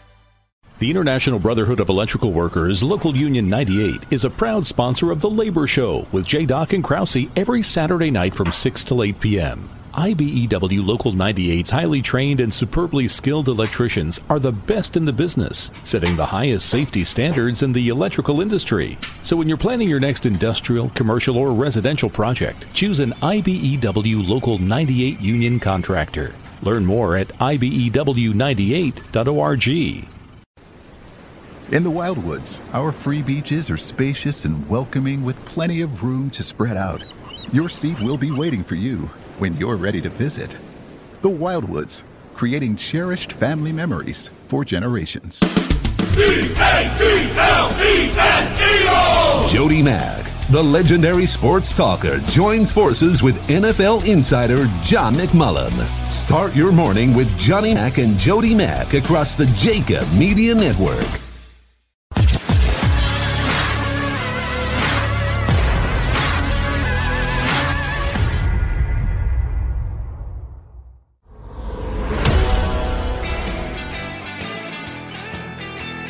A Football Friday edition of Birds 365 with your Mac and Mac guys, John McMullen and Jody McDonald. Joining us up now, one of the best in the biz being following the Eagles, reporting on the Eagles, covering the Eagles on the Eagle Beat. He's been doing it for years. He's doing it these days for The Athletic. Our buddy Zach Berman hops aboard with us here on Birds 365. Are you ready for some football, Zach Berman? I've been ready for months, so I am eager to, as Doug Peterson used to say, get on the grass, right? I'm eager to see these guys in person. I've spoken to Nick Sirianni a few times, but I've never physically seen him in person. So eager to see him, eager to see Devontae Smith, eager to see John McMullen, eager to get the band back together, so to speak. So I'm looking forward to getting out there. Yeah, it's exciting, Zach. We even get in the media house. I'm excited about that. I haven't seen it in so long. But a little inside baseball for people. But what other than the obvious, and Devontae Smith, I think, is number one, what are you most excited to see about on the field with Nick Sirianni? Is it just how he handles things? Is it one of the players? What are you most looking for? Sure, and I go into it recognizing we're getting a limited sample size, right? We're not there the full practice, and they don't want to have the full team out there. But I want to see Nick Sirianni's presence. You know, I've always tried to remember during these past few months, there's a difference between someone when they're on kind of they're at the lectern or behind, you know, or on a podium in a formal press conference, and when they're actually coaching the team, doing what they're hired to do. I want to see him on the field, interacting with players, interacting with other coaches, the energy that he has. How authentic is it when he's out there? How are his practices different than Doug Peterson's? How are they different than Chip Kelly's? How are they different than Andy Reid's? I used to cover the Giants. How are they different than Tom Coughlin's? Every coach kind of has their own flavor. And so for however long we're on the field, that's what I want to observe. I kind of want to see Nick Sirianni's presence. Let me ask you about that relationship between the head coach and his staff and the interaction that you will be able to pick up on for the first time at I'm almost not willing to call it a practice. There's not going to be specific drills. It's kind of just going to be like get guys out there running through drills rather than actually working on plays or stuff like that. But the interaction between the head coach and the assistant coach is certainly going to be there today. Is there something that you look for? Does it need to be? Because let's be honest, the thing that matters is results on Sundays. Mm-hmm. And it doesn't matter. There's no given way to skin a cat that the relationship has to work. But there can be things you can pick up on that you think are good signs, will work well. What are you looking for, the relationship between Sirianni and the rest of his staff? Sure. So I'll answer this not just today, but kind of the summer overall, or the spring and summer overall, is you can see the autonomy that Jonathan Gannon might have based on the allocation of time of Nick Sirianni. And that's something you look at the Eagles' previous two head coaches, for instance. Jim Schwartz had a lot of autonomy. Doug Peterson spent so much time with the offense during practice, with the quarterbacks during practice. Bill Davis had autonomy when Chip Kelly was, Jerry Azzinaro had a big presence too, but you know, the way Chip Kelly allocated his time, you can see that. So in terms of interactions with the staff, where Nick Sirianni spends his time and how much time is he with the defense, or is really Jonathan Gannon the head coach of the defense? So you can see that interaction. You can see the interaction between position coaches and players. Some are more vocal, some are more stoic. There's different ways for them to handle it. But you know, again, I don't want to overstate what we're seeing today, but certainly, you know, it's much different when they're on the field organically doing their jobs as opposed to as a staged press conference or even phone conversations. All right, Zach, we haven't gotten to talk to you since the draft, so I do want to get your sort of overall view of what you saw. To me, I know I was concerned about cornerback. Most people are, but sort of your immediate takeaways from the haul as a whole. Sure. And then I wanted to get your thoughts on your colleague at The Athletic, because it was interesting. Is it Adam Johns who covers the Bears? Yes. It was interesting. Ryan Pace, at least at some point, thought the Eagles were going up to get Justin Fields. Yes, I'm glad you asked this, because the second question really ties into my first question, or the second answer ties into my first answer, I should say. Right. And that's this. You won't find anyone who would object to the Eagles taking Devontae Smith. Like, as a player, as a prospect, I understand you can have reservations about his size, but in terms of like the player himself, it's as uniform as you can find in terms of praise and approval for the pick. Where I would look at it, though, is how many years are you drafting that high in a year when 5 quarterbacks go in the top 15 and you're on the clock with Justin Fields there. Now, if they're right about Jalen Hurts, or if they have a plan B, or if they were not sold on Justin Fields, then all of those could be plausible scenarios for them not taking the quarterback.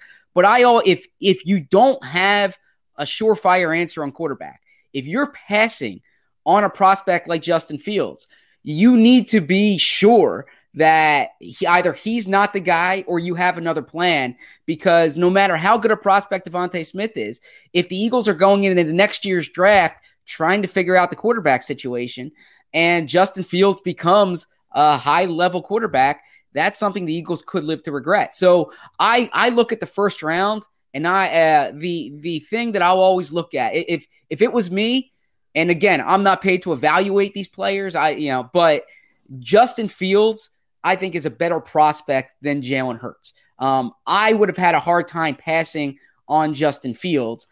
Clearly, the Eagles were not in that market, and you could probably tell because when they traded back from 6, I took that as their admission that they're not playing the quarterback market. Agreed on all fronts, except for one. Oh, you're absolutely paid to evaluate these players. It may not be direct, but in your writings, you do have to do that. You gave us 3 potential scenarios. I'm going to ask you, which one do you think is most likely? Either A, they don't rate Fields the way you just kind of stated you rate Fields. I'm absolutely going to include myself in that because I thought Justin Fields was the number 2 player in the draft. I thought the Jets could have taken him at 2. So the Eagles, through their actions, proved that they didn't rank him that high. They really have that much faith in Jalen Hurts that they think they found the diamond in the rough and he's going to be their quarterback for the next 10 years. Or they love their position of all the draft picks they have to make a move to plan B come next year, be it veteran or rookie. Which one do you think was the driving force in their decision by staying out of the quarterback market this offseason? So I've heard John McMullen talk about this in terms of optionality, and I really think it's the combination. So it's having the option of either Jalen Hurts becoming that quarterback or having the option of acquiring the quarterback either via trade or the draft. In other words, I don't think they wanted to tie themselves down to a first-round quarterback this year. I think that was more the motivation. I don't think it was them saying, we think Jalen Hurts is going to be the guy. I don't think it was them saying, we're going to trade for Deshaun Watson, or we like the 2022 class more than the 2021 class. I think it was them saying, we're not ready to tie ourselves down to if you take Justin Fields, he's your guy for the next few years, right? Mm-hmm. I don't think after the Carson Wentz experience and with in a draft cycle where there was less information, and frankly speaking, they probably spent less time on quarterbacks this season than they might have in the past. And there's a new coach. I think they would much rather have the option of those 2 other things I said, of Jalen Hurts becoming the guy for you and you having a starting quarterback on a rookie contract, or you having those draft picks to trade for someone like an established veteran who is either a name we're talking about or someone emerges next offseason, or having the option to trade up in the draft next year. So I just don't think they wanted to tie themselves down to a quarterback this year. That's my opinion. Zach, speaking of those established veterans, Deshaun Watson won't die in the connection with the Philadelphia Eagles. Diana Rossini was on this morning talking about it. We talked about Peter King, and that was more speculation. Your old colleague, Jeff McClain at the Inquirer, reported the Eagles have interest in Deshaun Watson if things get cleared up. Jason La Canfora, on and on and on. How much smoke is there to this fire? Is that the guy? We all know the legal implications. We all know that has to be cleared up, but is that the guy the Eagles really want? Well, I guess the way I would answer it is this way, because there's obviously a lot of variables there that go beyond football that need to be considered, and they obviously need to either wait it out or take that all into account. All things being equal, from a football perspective, this is an organization that is always going to look to upgrade a quarterback if they're not tied down to one person. Like I don't think that there is not a quarterback upgrade, whether it's Deshaun Watson, who we're all talking about, whether it's Russell Wilson if he ever became available, whether it's someone who could ask to come loose next offseason. The Eagles are going to be in that market. They've positioned themselves for it. They have the draft picks. The Eagles and the Dolphins could probably put together the best package when you look at draft picks, when you look at potentially young quarterbacks if they had to move on. So I would never rule out the Eagles from going after a top quarterback in the situation they're in. I don't think – I know there's some people out there who are saying the Eagles are hitching their wagon to Jalen Hurts. I don't think that. I think the Eagles are hitching their wagon to having options at quarterback. And from a football perspective, Deshaun Watson is like as he's one of the best quarterbacks in the league. And if you can get a guy like that and those other variables, you have the answers to them, or you're comfortable with them, whatever it may be, then certainly that's something that I can't imagine they would not consider. Zach, since we're in quarterback mode, we might as well stay there. I know we haven't had you on in a couple of weeks. I'm pretty sure we didn't talk about it first time we had you on, but Carson Wentz in Indianapolis, his head coach has come out and said he doesn't believe that Jalen Hurts in the head of Carson Wentz was the reason that Carson struggled. He believes he'll get right back to the level he was at when they were tied to the hip here in Philadelphia. Good luck with that. For me, the Colts haven't really done a whole hell of a lot to add to the offensive side of the ball this offseason, either they're in the draft or free agent signing. It's just going to kind of be plug and play with Carson Wentz. Is Frank Reich going to cash those chips at the end of this season? Well, I think the Colts offensive line that's a good group as it was. They obviously lost Costanzo, and then they signed Eric Fisher. Now he's coming off a major injury, so we'll see how that goes. But you're right in the sense that Bauer's MO is not to go out and sign a lot of free agents. He's going to trust his draft process. They spent a second-round pick last year on Michael Pittman. They have guys that they've tried to develop here. They obviously like of Frank Reich in his scheme. And I think what they're really hoping for is it's not just being in Frank Reich's scheme. It's just the change of scenery. I think there was a lot of baggage here in Philadelphia, not just the Jalen Hurts thing, but certainly the Jalen Hurts thing was one component. But all that went into these past few years with Carson Wentz. He was under a microscope. I think from his perspective, he felt like there was a lot thrust on him. And so I think it'll be a cleaner opportunity. I think they're just hoping that a fresh start is what Carson Wentz needs. And when Carson Wentz is right, there are a few quarterbacks in the league who can play as well as him. He hasn't been at that level in the past, year and a half. And that's what the Colts are really gambling on. All right, Zach, I want to shift sides of the ball with you. I do want to talk about the defense, and I want to talk about the cornerback position because opposite Darius Slay, we've talked about it a lot. The Eagles didn't go corner until the fourth round with Zach McPherson. You saw a trade. Some people speculated maybe Mike Hughes could be that trade pickup. He goes to Kansas City. Howie's talked about Ronald Darby in 2017. I think they're going to add a body. Where does that body come from? And do they absolutely need to add a body? Yeah, so look, I'll give Howie credit in this. The 2017 example with Ronald Darby, he's absolutely right, because after the draft in 2017, and I will raise my hand here, it is a question that I had for him, for the organization. What are you doing at cornerback? During training camp that year, that was a question. What are you doing at cornerback? And they kept saying, we don't play tomorrow. And look, they made that trade for Darby. That's my way of answering that.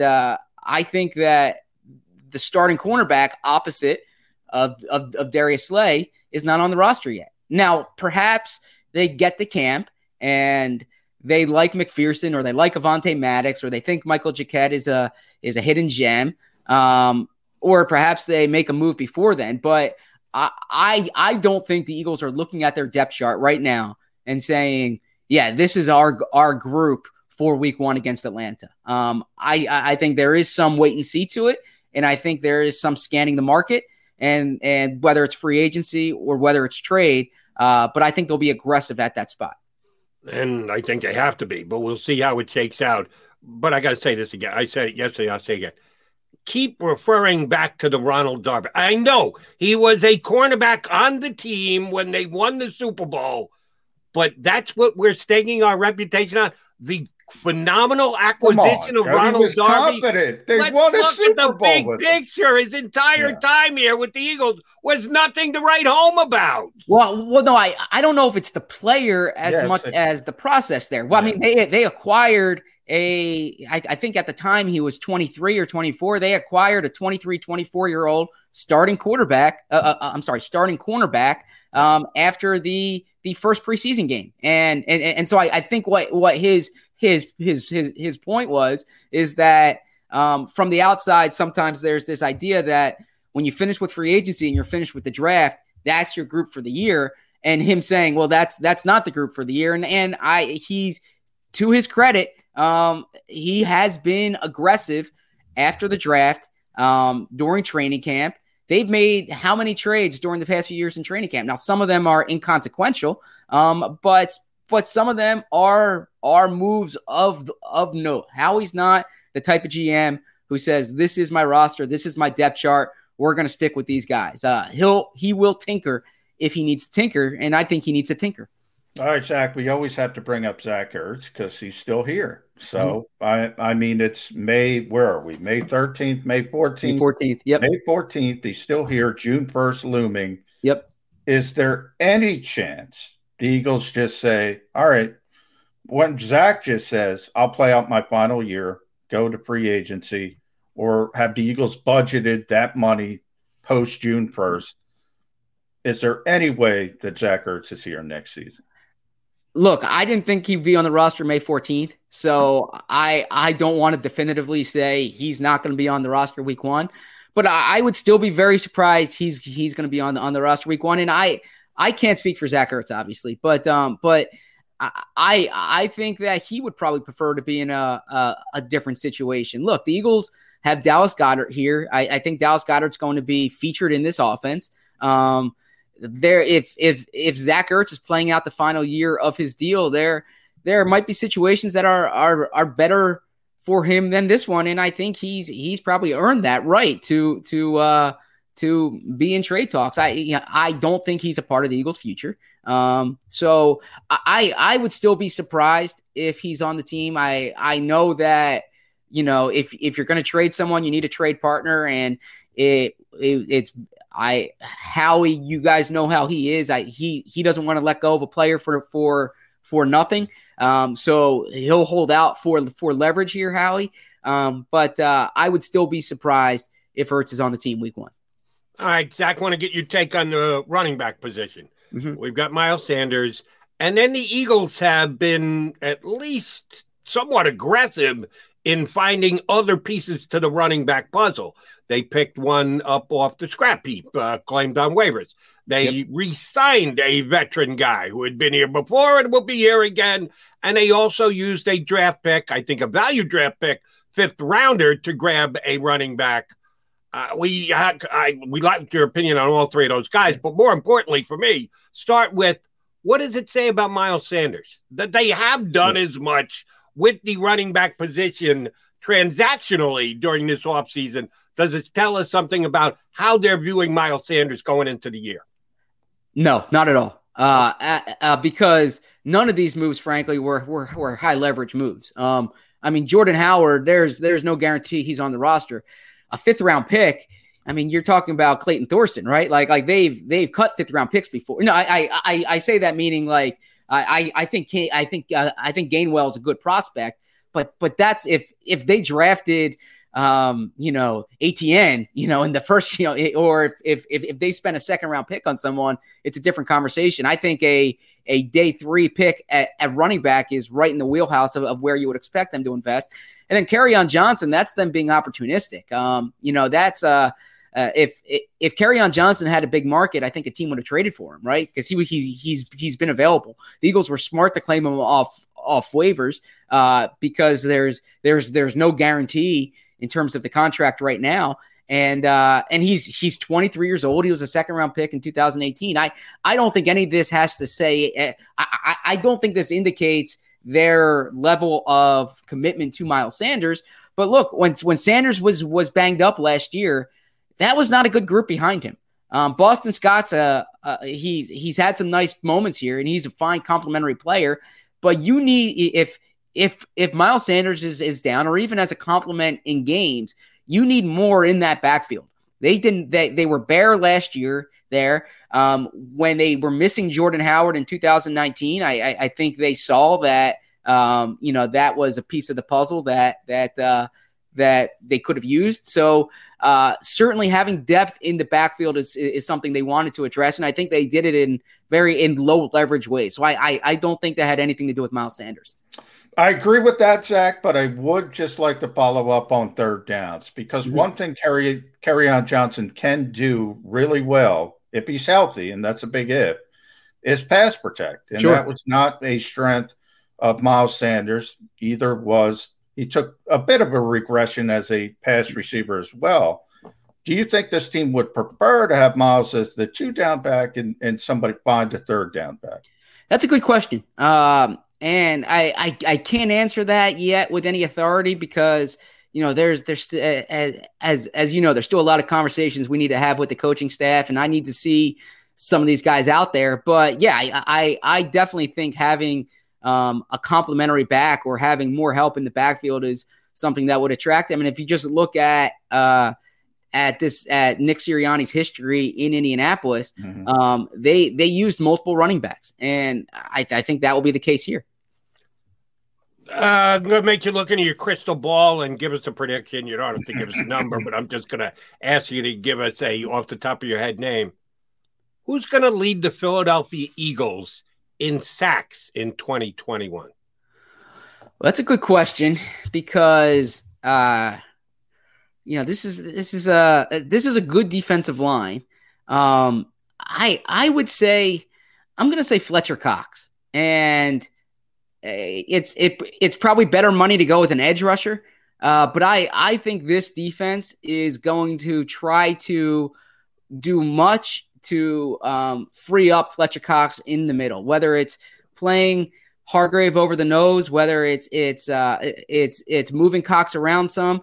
I don't think this is just going to be a penetrating defensive line. I think they're going to try to free up Fletcher Cox. They should, because look, they're paying Fletcher Cox a lot of money. Yep. They need more pass rush production from him. So I'm going to go with Fletcher Cox, but it would probably be a better bet to go with one of the edge guys.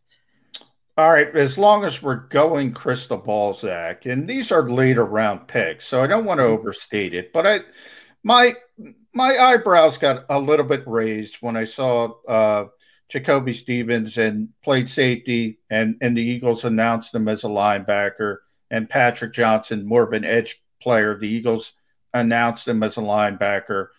Should we read something into that? Is Jonathan Gannon looking to do certain things in your estimation, or is that just sort of taking a flyer, projecting guys to move positions at the NFL level? Yeah, so I would probably read more into that Patrick Johnson one, and the Jacoby Stevens one, as you know, that's the way the league's going. I mean, there were a few college safeties this year, the Florida State safety, the Auburn safety, Sherwood, who were drafted as, and moved as they were drafted as safeties and announced as linebackers. And I think that hybrid safety linebacker type is something teams are especially looking for on third downs. But the Patrick Johnson one's interesting because I do think the Eagles are going to try to utilize that stand-up edge rusher, whether it's Avery, whether it's Joe Osman, whether it's Patrick Johnson, who's obviously a 7th-round pick. But I think you can see them use rush linebackers at times. I know this is not a group that has been a heavy blitzing team in the past.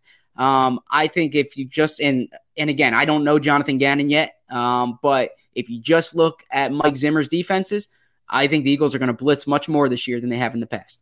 Zach, last one for me. And I love this question because I do it every single year with myself and anyone else I get on who's going to make a prediction on the Eagle season.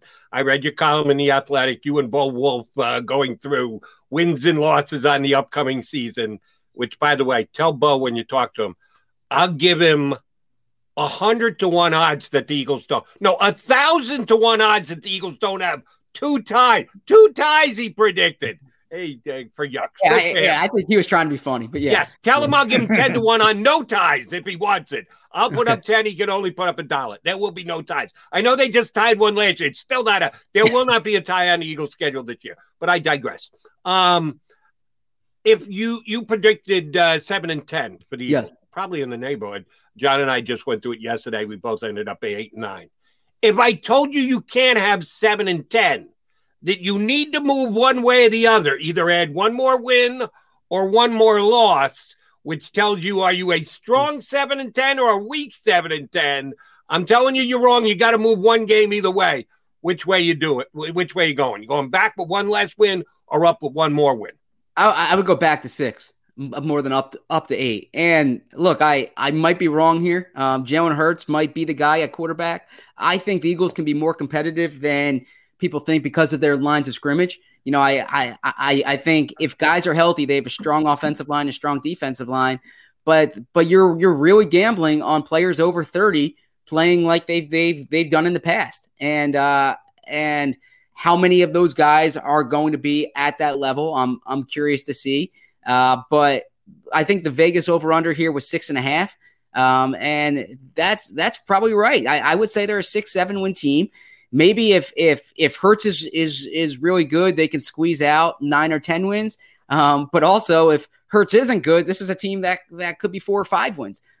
So I would lean more toward the 6 than the 8 when I look at this overall roster, and I just look at what they've done this offseason in terms of trying to load up for 2022.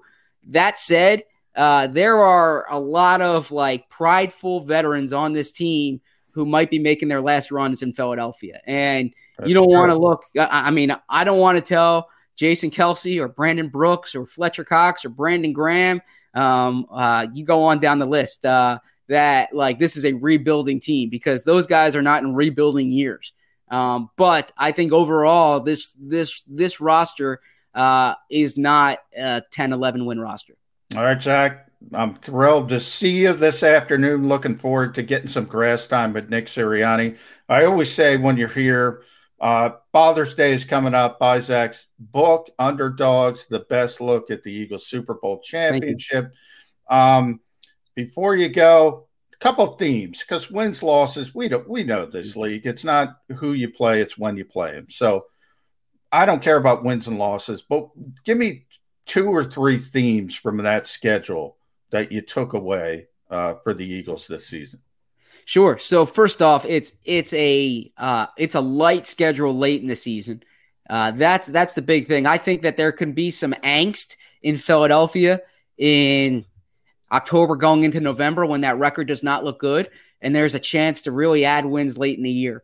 And in that case, I think one of the big talking points this offseason will be that they have that momentum carrying into it. And now there's some people who don't think that has a lot of validity. Every year is different. I know Doug Peterson genuinely thought the way they ended 2016 and the way those players responded to him at the end of 2016. He thought that carried over into the 2017 season. So I would say they have a chance late in the year to generate momentum. So that's one thing. Obviously, the late bye is very surprising. You know, you have a week 15 bye. I know it's a week 14 bye. I know it's an 18-game season or an 18-week season. Mm-hmm. That's still an exceedingly late bye. And then the other theme of the schedule is the fact that this is a team that in the past 9 years covering the Eagles, I've gotten used to a lot of night games here. And the fact that there's only 2 scheduled right now probably speaks to what the league thinks of where the Eagles are. And look, Vegas thinks that too with the 6.5 number. So I think that this is not a team that the league is looking to showcase on primetime at this point. All right, you got 6 seconds to grab a copy of your book. If you can get it in 6 seconds and show it, we'll let you do so. If not, with 3 seconds to spare, not a problem. You can read it on your way to Vegas this October, right? Yeah, Underdogs, the Philadelphia Eagles, emotional road to Super Bowl victory. Zach Berman, always a pleasure, buddy. You always bring good stuff when you hop aboard. J-Mac, will see you later on this afternoon. I'll see you when I see you. Anytime. Thanks for having me on. Zach Berman of the Inquirer, The Athletic, here with us on Birds 365. All right, coming back, Johnny Mac, Jody Mac. We got one more segment to do. Keep it right here on Birds 365. If you missed any of today's show on the Jacob Media channel, listen to the podcast on your way home. Available on YouTube, Apple, and Spotify. The savoring taste of a good bag of beef jerky is so enjoyable at any time of the day, as long as you can find it. Here's what we suggest. Pure Bull Beef Jerky is our answer, and soon it will be yours. Locally produced in the Philadelphia region, this high-quality, healthy protein snack is easy to secure. Go to steersnacks.com, and you'll see hot garlic, tropical heat, Pure Bull dry rub, and our favorite, Huck and Fod. What's that? Huck and Fod. Go now to steersnacks.com. Welcome to the Wildwoods, the perfect place where you can safely do everything or nothing at all. Catch a wave, take a nap, go for a drive, grab a bite. It's your vacation, and we're doing everything we can to make it a safe one. The Wildwoods. Your vacation, your way.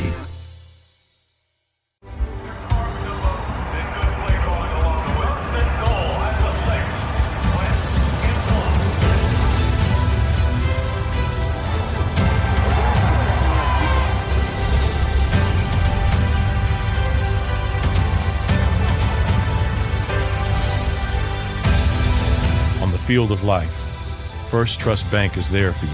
Champions on 3. 1, 2, 3. Because Philadelphia dreams deserve a Philadelphia bank.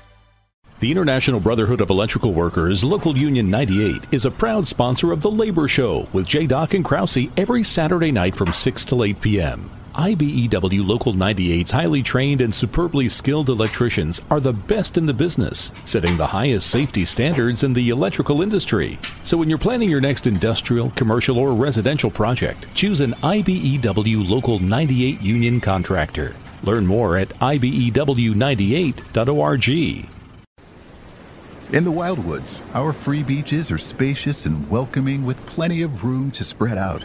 Your seat will be waiting for you when you're ready to visit. The Wildwoods, creating cherished family memories for generations. C-A-T-L-E-S-E-O! Jody Mack, the legendary sports talker, joins forces with NFL insider John McMullen. Start your morning with Johnny Mack and Jody Mack across the Jacob Media Network.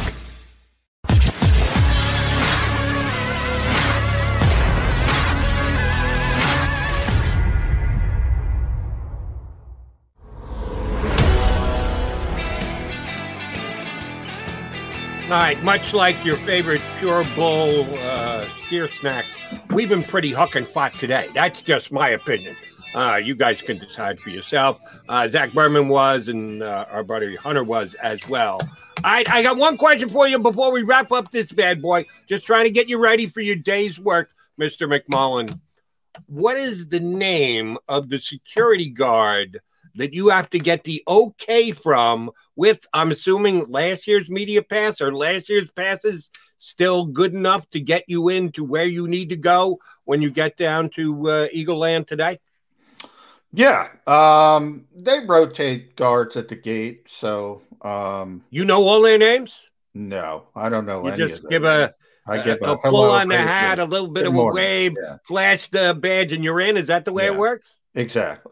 Okay. It's not. I thought there was some potential sucking up for a better parking spot or no. We don't get to park in the complex anymore. We park on the naval lot adjacent to the complex. That changed. They've been trying to slowly push us out of that place for years, Jody. And they're succeeding, by the way. Yeah, I was going to say, you do have you work from home now anyway. Parking lot. You said parking lot? No. I turned on my computer. That's how I cover the Philadelphia Eagles. I said early in the process, you never let something go to waste. You never let a scandal go to waste. You never let a crisis go to waste. The pandemic, they don't necessarily dislike the Zoom press conferences. I will say that.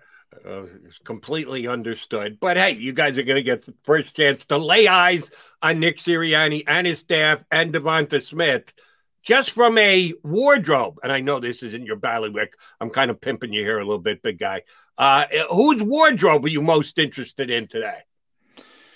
What, from a media standpoint? Yes. No. Eagle personnel. Well, they're all going to be in uniform. Coach, any of the players. Well, the players are going to be uniform. But you may see him coming in or out at some point, depending on how much time you stay on the ground. Kristen's in Oregon, so I don't care about anybody else's media relation as far as what they're wearing. Right. Players are going to be in uniform. Eagles coaches are going to be in, I don't know, salute to service gear or a black sort of batting cage type of shirt. So they all wear the same thing. There's no interest whatsoever. Okay. Now fans get interested in numbers. So you already know the numbers of the rookies. And Devonta Smith is obviously carrying number 6 over.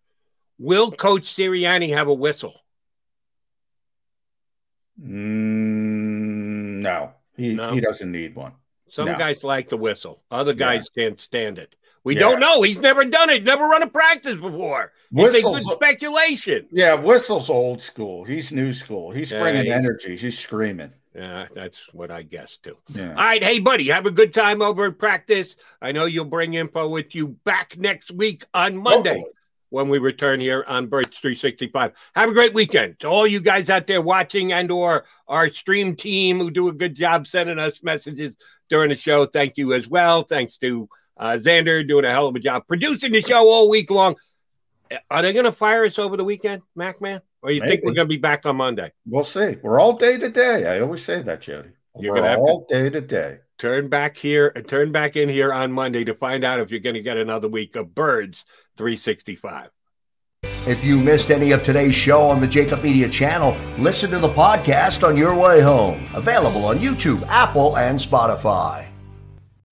When you need mealtime inspiration, it's worth shopping Kroger, where you'll find over 30,000 mouth-watering choices that excite your inner foodie. And no matter what tasty choice you make, you'll enjoy our everyday low prices, plus extra ways to save, like digital coupons worth over $600 each week. You can also save up to $1 off per gallon at the pump with fuel points. More savings and more inspiring flavors make shopping Kroger worth it every time. Kroger, fresh for everyone. Fuel restrictions apply.